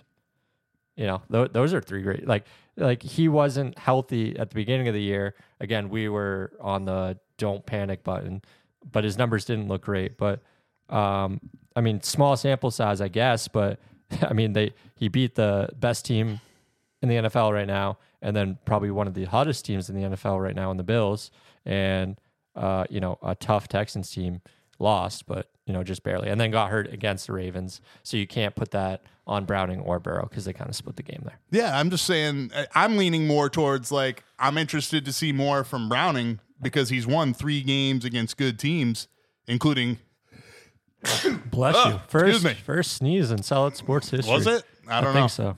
First recording. Excuse me. No, I want to see more from Browning too. Like I'm excited for it. I'm just saying the narrative out there right now is everyone has already fallen in love with him, and the Falcons, you know, we'll just say the Falcons, right? Like a team that needs a quarterback, Saints, Falcons, whoever. Could I see them paying him a lot of money and then him not working out? And yes. Again, there's something to be said for continuity, because if they had been like, yeah, you know what, we're gonna go with Garoppolo, or we're gonna, whatever the 49ers. Oh no, we're gonna go back to fucking Trey Lance. Jesus, I forgot his name. Yeah, they're like, oh no, we're gonna stick with Trey Lance. And then they traded Purdy somewhere. What would Purdy be in another system, right? But that's because of it's not because of the talent. It's because of the continuity. And there's also something to be like, we've talked about like and we've debated a little bit the confidence factor, right? Is like, oh, don't ruin his confidence, right? And Purdy came into a good situation, but I actually look at it the other way, where it's, will the teammates believe in the guy? And so like, and I think that's something that kind of gets overlooked, is like everybody believed in Purdy, and then they were like, you know what, we'll build this thing around him. Whereas like if a guy like if Purdy's clone walked into, Carolina right now, they wouldn't look at it that way. And so when Purdy struggled, they would just be like, nah, write him off. Yeah, he's not you know what I mean? So like, yes, Purdy walked into a very good situation, just like Tom Brady was fortunate to walk into the situation that he did, right? Right. Like, that's what I believe. So Browning did the same thing. So, I mean, sometimes it's just luck, man. I don't know. But you don't expect Browning to overtake Joe Burrow's place. No. That's not what I'm saying. Yeah. And you bring, okay, fair point. It's a different situation this offseason, where, yeah, the Falcons could trade for Jake Browning, and you're right, it could end up not working out. That's not to say that Browning's bad. I think it does play into the continuity factor. It's just, I think teams are so quick to be like, it worked here for 3 weeks, let me go get this guy and it'll work in my system. And I think that's where GMs mess up a lot. Yeah, absolutely. Because I think, man, people just fall in love with quarterbacks way too quickly. Yeah, exactly. In the draft, or when a backup shows some flashes. Yeah, and it's like they don't do their homework. Like, okay, what was the situation? Who was Jake Browning throwing to? It's like don't take it away from him. He's won 3 games against good football teams, and that's not an easy thing for a backup quarterback to do. He wasn't taking first team reps until a few weeks ago, especially 4 weeks ago. With them trending in the right direction, and then they bad start to the season, trending upward. And then they lose their franchise quarterback. Like, that's actually lose 3 in a row. Because, Texans, Ravens, Steelers, they lost 3 in a row right there. And then Browning came in and righted the ship. So and again, that those are 3 different teams, right? Like, that's actually a tough schedule that they've had, because this Vikings game, that was a playoff atmosphere for the Vikings, the Bengals have had a tough schedule. From, like, listen to their last 8 games where they've gone 5-3. And of course, I hit the freaking button. Their last 8 games is at 49ers versus Bills, versus Texans, at Baltimore versus Steelers, at Jaguars versus Colts versus Vikings, and now they're going to the Steelers, to the Chiefs versus Browns. I mean, I guess that's just life in the AFC, but you had the 49ers and the Vikings in there too. So I don't know. Just, it's an interesting debate. I can obviously see both sides of it. I see what you're saying, because I said the same thing about Purdy. Just pump the brakes, But he's definitely, out of these young quarterbacks, it seems like he's the one to watch. Mullins is a little bit interesting to watch. Somebody could definitely fall in love with him too, if he goes on a little bit of a run in the NFC. I don't know who else. Who else is in a situation where they're behind a starter that isn't? And it's funny because we just talked about, there's about 10 people that we can name, like 10 to 12 that we can confidently put on a power rankings for quarterbacks right now. But you look around the league and there's not a lot of openings for starting jobs, really. Honestly, I mean, what's going to happen to DeVito? Not that he had a good game this weekend, but is he? Obviously, we're not as high on him as Browning, but he might be something, But again, in that system, if you leave him in New York, maybe he'll be all right. But if you trade him out with all these expectations and a big contract, I don't think he's going to be anything in New York either. I'm not that high on him. If I'm being realistic, neither am I. But this is the hype right now, right? And then they just lost 24-6 to the Falcons, I believe. 24-7 to the Saints. Saints. Okay. But yeah, I'm just trying to look around the rest of the league, like anybody else that could garner interest as far as backups. I mean, the Raiders are, they're on Aiden O'Connell now, right? Like that's like Garoppolo wasn't done for the season, was he? I'm not sure, but I don't see Garoppolo coming back in. I wouldn't imagine so. Yeah, Arizona doesn't have anything that maybe somebody's going to trade for Kyler Murray, but like they would have to like renegotiate contract or something, right? Most of that was bonus money to Murray, though. So, like, if you make the trade, the Cardinals have to eat most of the bonus money, and then Kyler Murray's probably getting paid like $5 or $10 million a year or something like that. Yeah, and then they obviously took out the Call of Duty clause. So, sorry to whoever gets him. Oh man, brutal. I was actually listening. I was listening to the kids talk about that, and they were like oh yeah, I saw him in Afghanistan. Like, what game are they even talking about? Were they talking about Call of Duty, or were they talking about what's the other one they played that I never got into? I'm not sure. Yeah, I mean, like Modern Warfare was like Iraq, Afghanistan. The one where you build shit. Yeah, I know what you're talking about. Minecraft. No, not Minecraft. Fortnite. Fortnite. Thank you. Yeah, Fortnite's not. Yeah, no Afghanistan in Fortnite. So maybe they were. Yeah, because I don't think any of these guys had been to Afghanistan. But I was like I looked like can I actually talk about this? Because I mean, you met somebody else, or you meet someone else that's been to Afghanistan. Like, yeah, I want to talk. Yeah. Anyway. I think we had kind of already read the writing on the wall that Brandon Staley was going to be out in San Diego. Any, I don't know. Do you think they go? I mean, after going defensive coach for all that time, and defensive coaches not having a great track record, it's got to be like a quarterback guy that they think can coach up Herbert, right? Yeah, probably Brian Johnson, maybe Harbaugh, kind of a QB whisperer and has NFL pedigree. And I mean, I still like Parker's idea of him going to Chicago and being Fields' quarterback whisperer. I would love that, but I would be happy if he were to end up in either job. I would, for the entertainment thing, I would like Chicago more. Michigan coach, Ohio State quarterback, that whole relationship. But Parker, if you're listening, that I want that to come with Michigan winning the national championship, just so you'll come on and just be upset.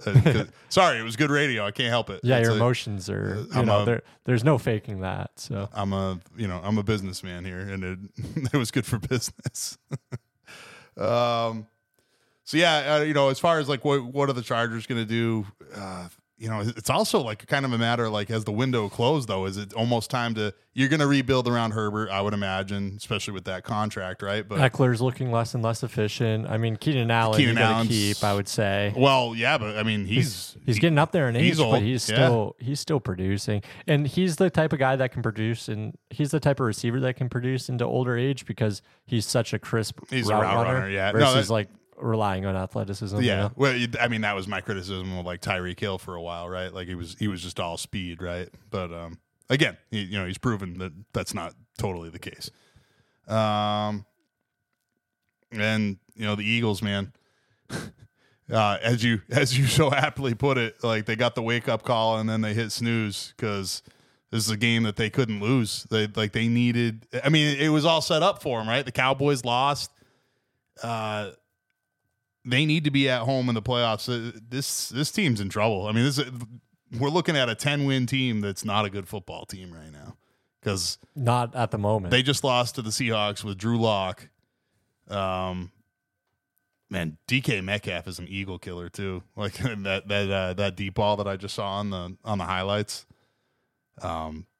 I think it was Blankenship that had a nice hit on him, and he held on. And well, good news for you. I don't know if you know the last 3 games of the season for the Eagles, but they're all get-right games. So, yeah, but you know what, man?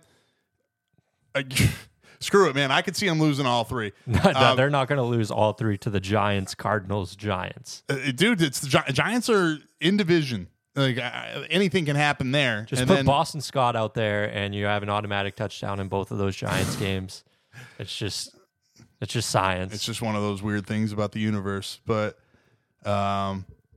No, man, I don't trust the Eagles to beat the Giants either. I think they're losing at least one of these next 3 games. Because I mean, Kyler Murray could pull something out of his ass too, like a team that wants to spoil, the Eagles at the end. Spoil things for the Eagles at the end of the season.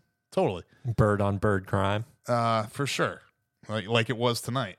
Yeah, that's true. And I just don't like the play calling. Like what? Like even with 13 seconds left, it's like, okay, you have 2 timeouts. You can work the middle of the field. Work that like 15 to 18 yard area. Like, no, let's chuck it into double coverage to AJ Brown. Great interception, by the way, by Julian Love. That dude. He had 2 really good interceptions. Yeah, the one to seal the game and the one deep to, was that Quiz? Quez Watkins. Oh, Love had the interception on that one too. Yeah. Dude. Again, not taking care of the ball. And I just don't understand the play calling. I don't understand the personnel. I don't understand why you don't have one guy that's like a little bit more bell cow type of running back. Like DeAndre Swift never made sense to me, honestly. Like he's more of a receiving back than anything. Yeah, Gainwell got some more run tonight. Yeah, but I mean, Gainwell's not a. He's not like a bruiser. No, and he's not a guy you want to give more than 5 to 8 touches. But yeah, you mentioned play calling. Interestingly enough, this was the return to Matt Patricia calling plays on defense, which is where he should be calling plays, not on offense. But they talked about this on the pregame show, and Troy Aikman said it perfectly in my mind. Feels desperate is what he said, and I think that's exactly what it is. I mean, the defensive coordinator, I forget his name right now, he still has the title of defensive coordinator for whatever reason. They moved him up to the booth. And then you have the title, but here, Matt Patricia, you're going to have the responsibility. Yeah, it's pretty bizarre. And I don't and why did you strip not that the defense has been great, but why did you strip defensive play calling duties and not offensive? Because I have way more problems with the offensive play calling right now. Right, and you mentioned it all year. I haven't caught a ton of Eagles games. I've watched a few, but definitely showed itself tonight. Just the lack of an ability to tackle in the open field. That's not necessarily coaching, I don't think. I mean, it is over the course of the week. You know what I mean? But again, like if you're not tackling at this stage of the season, at this stage is what I'm saying. Yeah. Kenneth Walker, Yeah, he was bouncing around. He only had 86 yards. I say only just because of what it felt like. Oh, it felt like 120 plus. Game. Yeah. Good God, I hadn't seen Hurts's stat line: 17 to 31, 143, 2 picks. That's a gross stat line. 13 carries, 82 yards, and 2 touchdowns, but that doesn't make up for the 2 interceptions. I don't know. It's bad right now. I don't like the way. I don't think they rotate their defensive linemen enough. That used to be a strength of this team. Was just like keep them coming in waves. What did Drew Lock finish tonight? 22, 33, 208, 1 touchdown. Okay, rainy night in Seattle, so not a huge emphasis on the pass, but that's winnable. Yeah, this is an offense that's in trouble. I mean, and again, putting too much on the quarterback. Swift had 18 carries for 74 yards, and then Gainwell had 6 carries for 21. So 23 between the two of them. 24. But then, Hurts wasn't sacked, but 13 carries to go with his 31 passes. It's like I just think that's the ball in his hands too much. Especially with this offensive line. I just don't get it. I don't get it with the Eagles.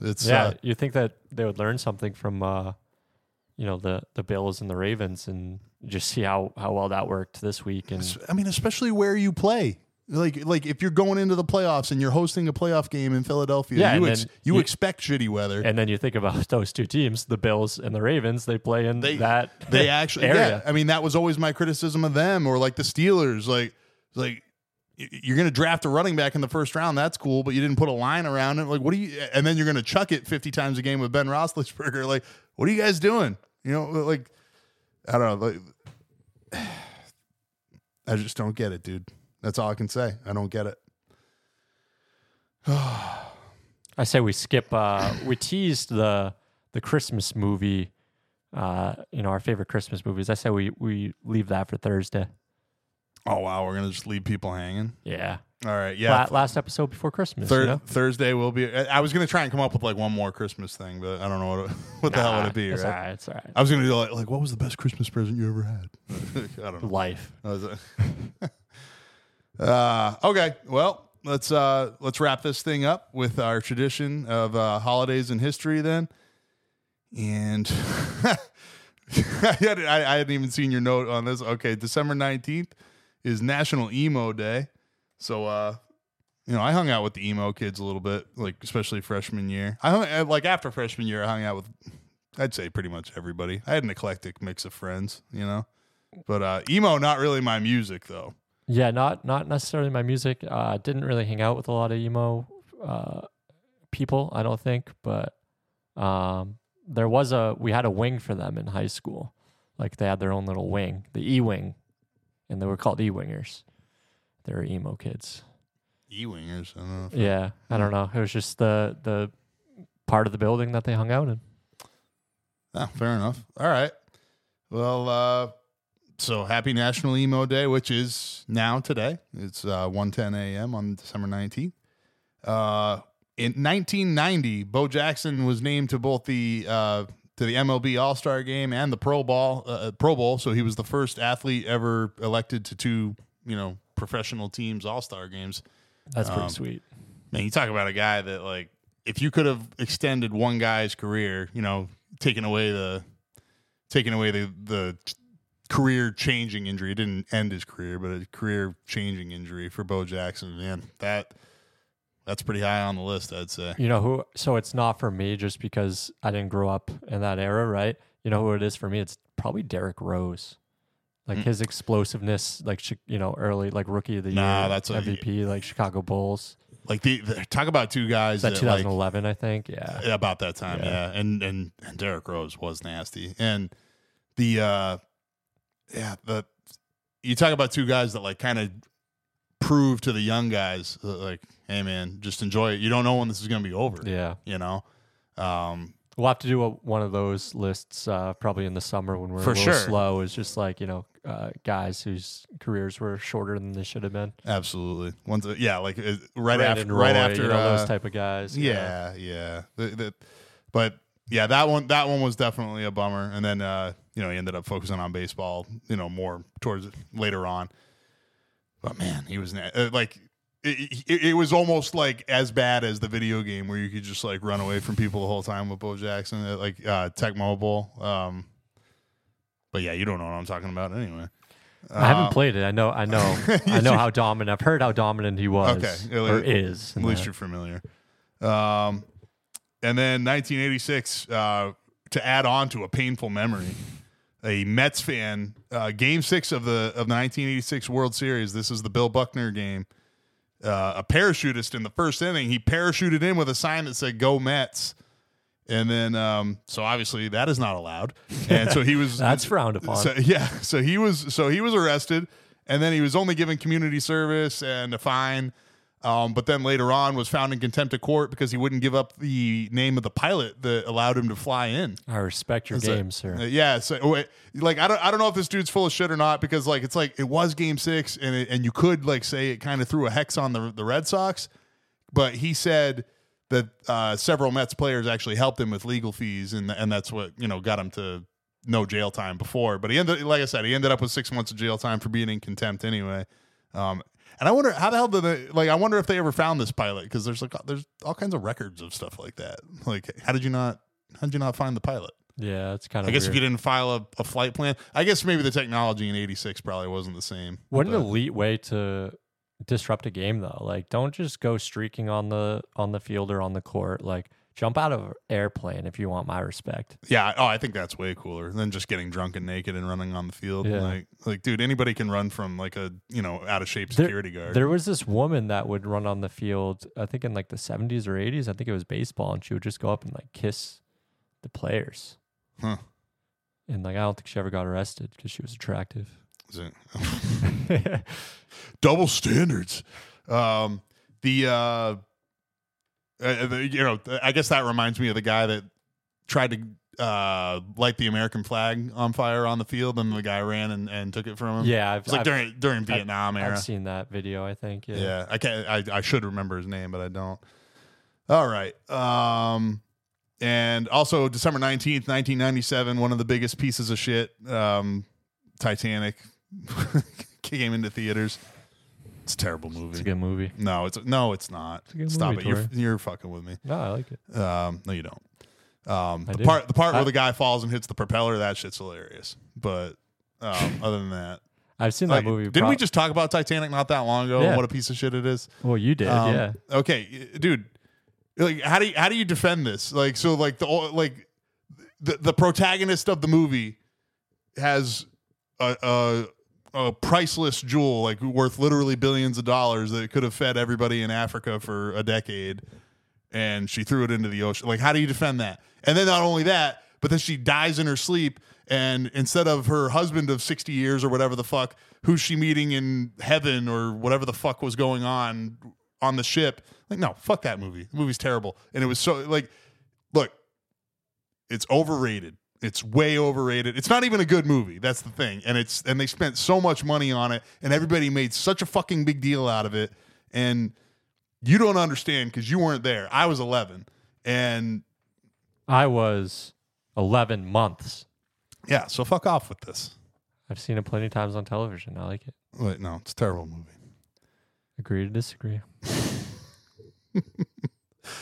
All right, moving on to December 20th, National Sangria Day. I don't even know if I've had sangria. Like, I think I had once. I don't really drink that often, so no. Sangria is good. I don't see it. There is like a winter sangria. I'm more of like a summer sangria kind of guy. It's refreshing.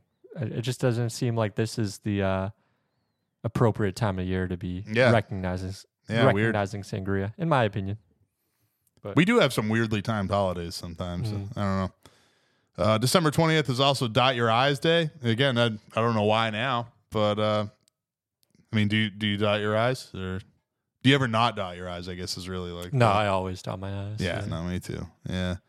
My wife makes fun of my cursive though, because when they were teaching us in third grade. Oh, you were taught in third grade as well. Cool. Yeah, I was about to ask you that. And you tilted the paper and then like wrote straight across it. And my wife makes fun of me for that. And my signature actually, like, you can actually read my name on my signature. It's not T scribble scribble, R scribble scribble. It's mine's M scribble scribble, M scribble. Yeah. So I'm a lazy. I don't get person. It. So like, sorry. Like what? Like why? I feel like that's very if we're ever famous, you know what I mean? Like you want to have like a unique signature. Oh, mine's also inconsistent. So I got to work on consistency while I'm at it. You're gonna get some poor bastard like nope, this is a fake. Like yeah. We'll cross that bridge when we come to it. All right. 1957, Elvis was drafted into the Army, despite the pleas of tens of thousands of fans who asked the Army to spare him. Elvis wouldn't have it. Apparently, he threw lots of parties after work and stuff. He got promoted to sergeant while he was in. I think he only did 2 years. So getting promoted to sergeant is actually fairly impressive. Yeah, it's a pretty quick promotion, right? It is. Yeah. I mean, I was quickly promoted because the air wing is weird, and quite frankly, the Marine Corps' promotion system is fucked. And basically, because I was a decent shot and I was in good shape, I got promoted quickly, and I picked up sergeant 3 years, 11 months, which is fairly fast, yeah. But I didn't deserve it, so it is what it is. Why is everything in your life undeserving in your eyes? Well, I don't know. You're not my therapist. Fuck off. And December 21st is the winter solstice. So, literally the darkest day of the year. But you know what? Here's the way to look at it. It's all brighter from there. There you go. Right? Shit. We should have ended on that. Oh, well. World Snowboard Day, also December 21st. I feel like that one's appropriate. Yeah. I've never been snowboarding or skiing, and I'm just I'm the worst Vermonter ever. Snowboarding, skiing, hunting. Are you the worst Vermonter ever too? Yeah, we're tied. There you go. I've actually never shot a gun, so I'm worse than you. Yeah, that's pretty bad. Yeah. We should go sometime. No. What? No? No, I'll go. Oh, okay. Yeah. Oh, all right. Yeah. Just stand far, far away from me.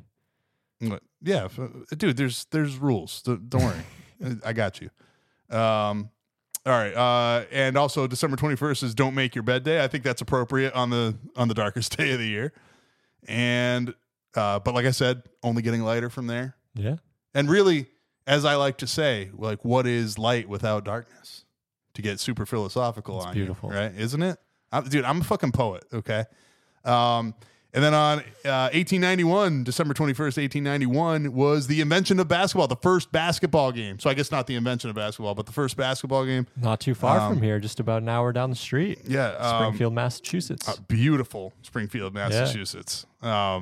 I'm allowed to make fun of Springfield because I lived there. I delivered pizza there. I say it's still the most dangerous job I've ever had. And I've worked at 7-Eleven graveyard shift in Vegas, and I was a Marine. And And you know, I talk shit about being a Marine for me because I was just a mechanic, but actually the carrier deck is actually one of the more dangerous places in the military. So, and my dumb ass survived. Dude, one night that kind of actually makes sense when you say it out loud. That, like, I believe it. Yeah, because I mean, there's plenty of grunts who just never see combat. You know what I mean? And like, obviously, training accidents happen and stuff like that. But anyway, oh yeah, like there was a night like I really thought I was gonna die. It was like really windy, and I was up like scrubbing like the back shutter of the jet that was like hanging off the edge of the ship. And if you go in, you're dead. Like it's over. Like you have a chem light on your thing, and if you survive, you probably didn't want to survive anyway. But you're like 70 feet up from the ocean. It's basically like hitting cement. At least that's what they tell us. So yeah, I had a kid in my grade that fell off a carrier and died. Jesus, Marines. Yeah. We always did like the man overboard drills and stuff like that. And like I'm pretty sure people would just play pranks. I know some on sun ships somewhere, people would just throw the chem lights off, and then there's people on watch and they see a fucking chem light in the water. So that's like, terrible. Yeah. Yeah. It's pretty fucked up. Of course, there was probably like some that were accidentally dropped into, right. But yeah, so that night I thought I was gonna die. It was like really windy, and I was up on a ladder, and leaning over the edge of the ship, and I was like, "Oh, this is why this is statistically one of the more dangerous jobs in the Marine Corps." Okay, but I made it. So here you are. Here I am, podcasting, talking about Dr. James Naismith, who you said was a medical doctor. Fun fact. But he invented basketball. And then the first game was December 21st, 1891. What do you think Mr. Naismith would think of basketball today? Probably wouldn't like James Harden too much. Like, because he didn't even have the 3-point line. Yeah, that's a good point. He probably wouldn't like the Celtics very much either. Steph Curry didn't. Speaking of 3-point line, first time he didn't hit a 3 last night in 256 regular season games. It was like 2016 was the last time he hadn't hit a 3-pointer. Is that a record? It was definitely the active. Yeah, it has to be. It has to be. It has to be, right? Yeah, it has to be. Well, shout out to Steph Curry's record then. Pour one out, I guess. All right. Hey, we ended on a positive note, right? Yeah, we did. Good All work. right. Go us. So anyway, that's our show, everybody. Hopefully you enjoyed it. Thank you, everybody, for being here. One more before Christmas. What was it? This was our 30th episode, sir. Congratulations. Congratulations to you, Mike. Thank you, Cat TV, for giving us this equipment so we can do this and talk to you guys every week. And it's only going to get better. Thank you, guys.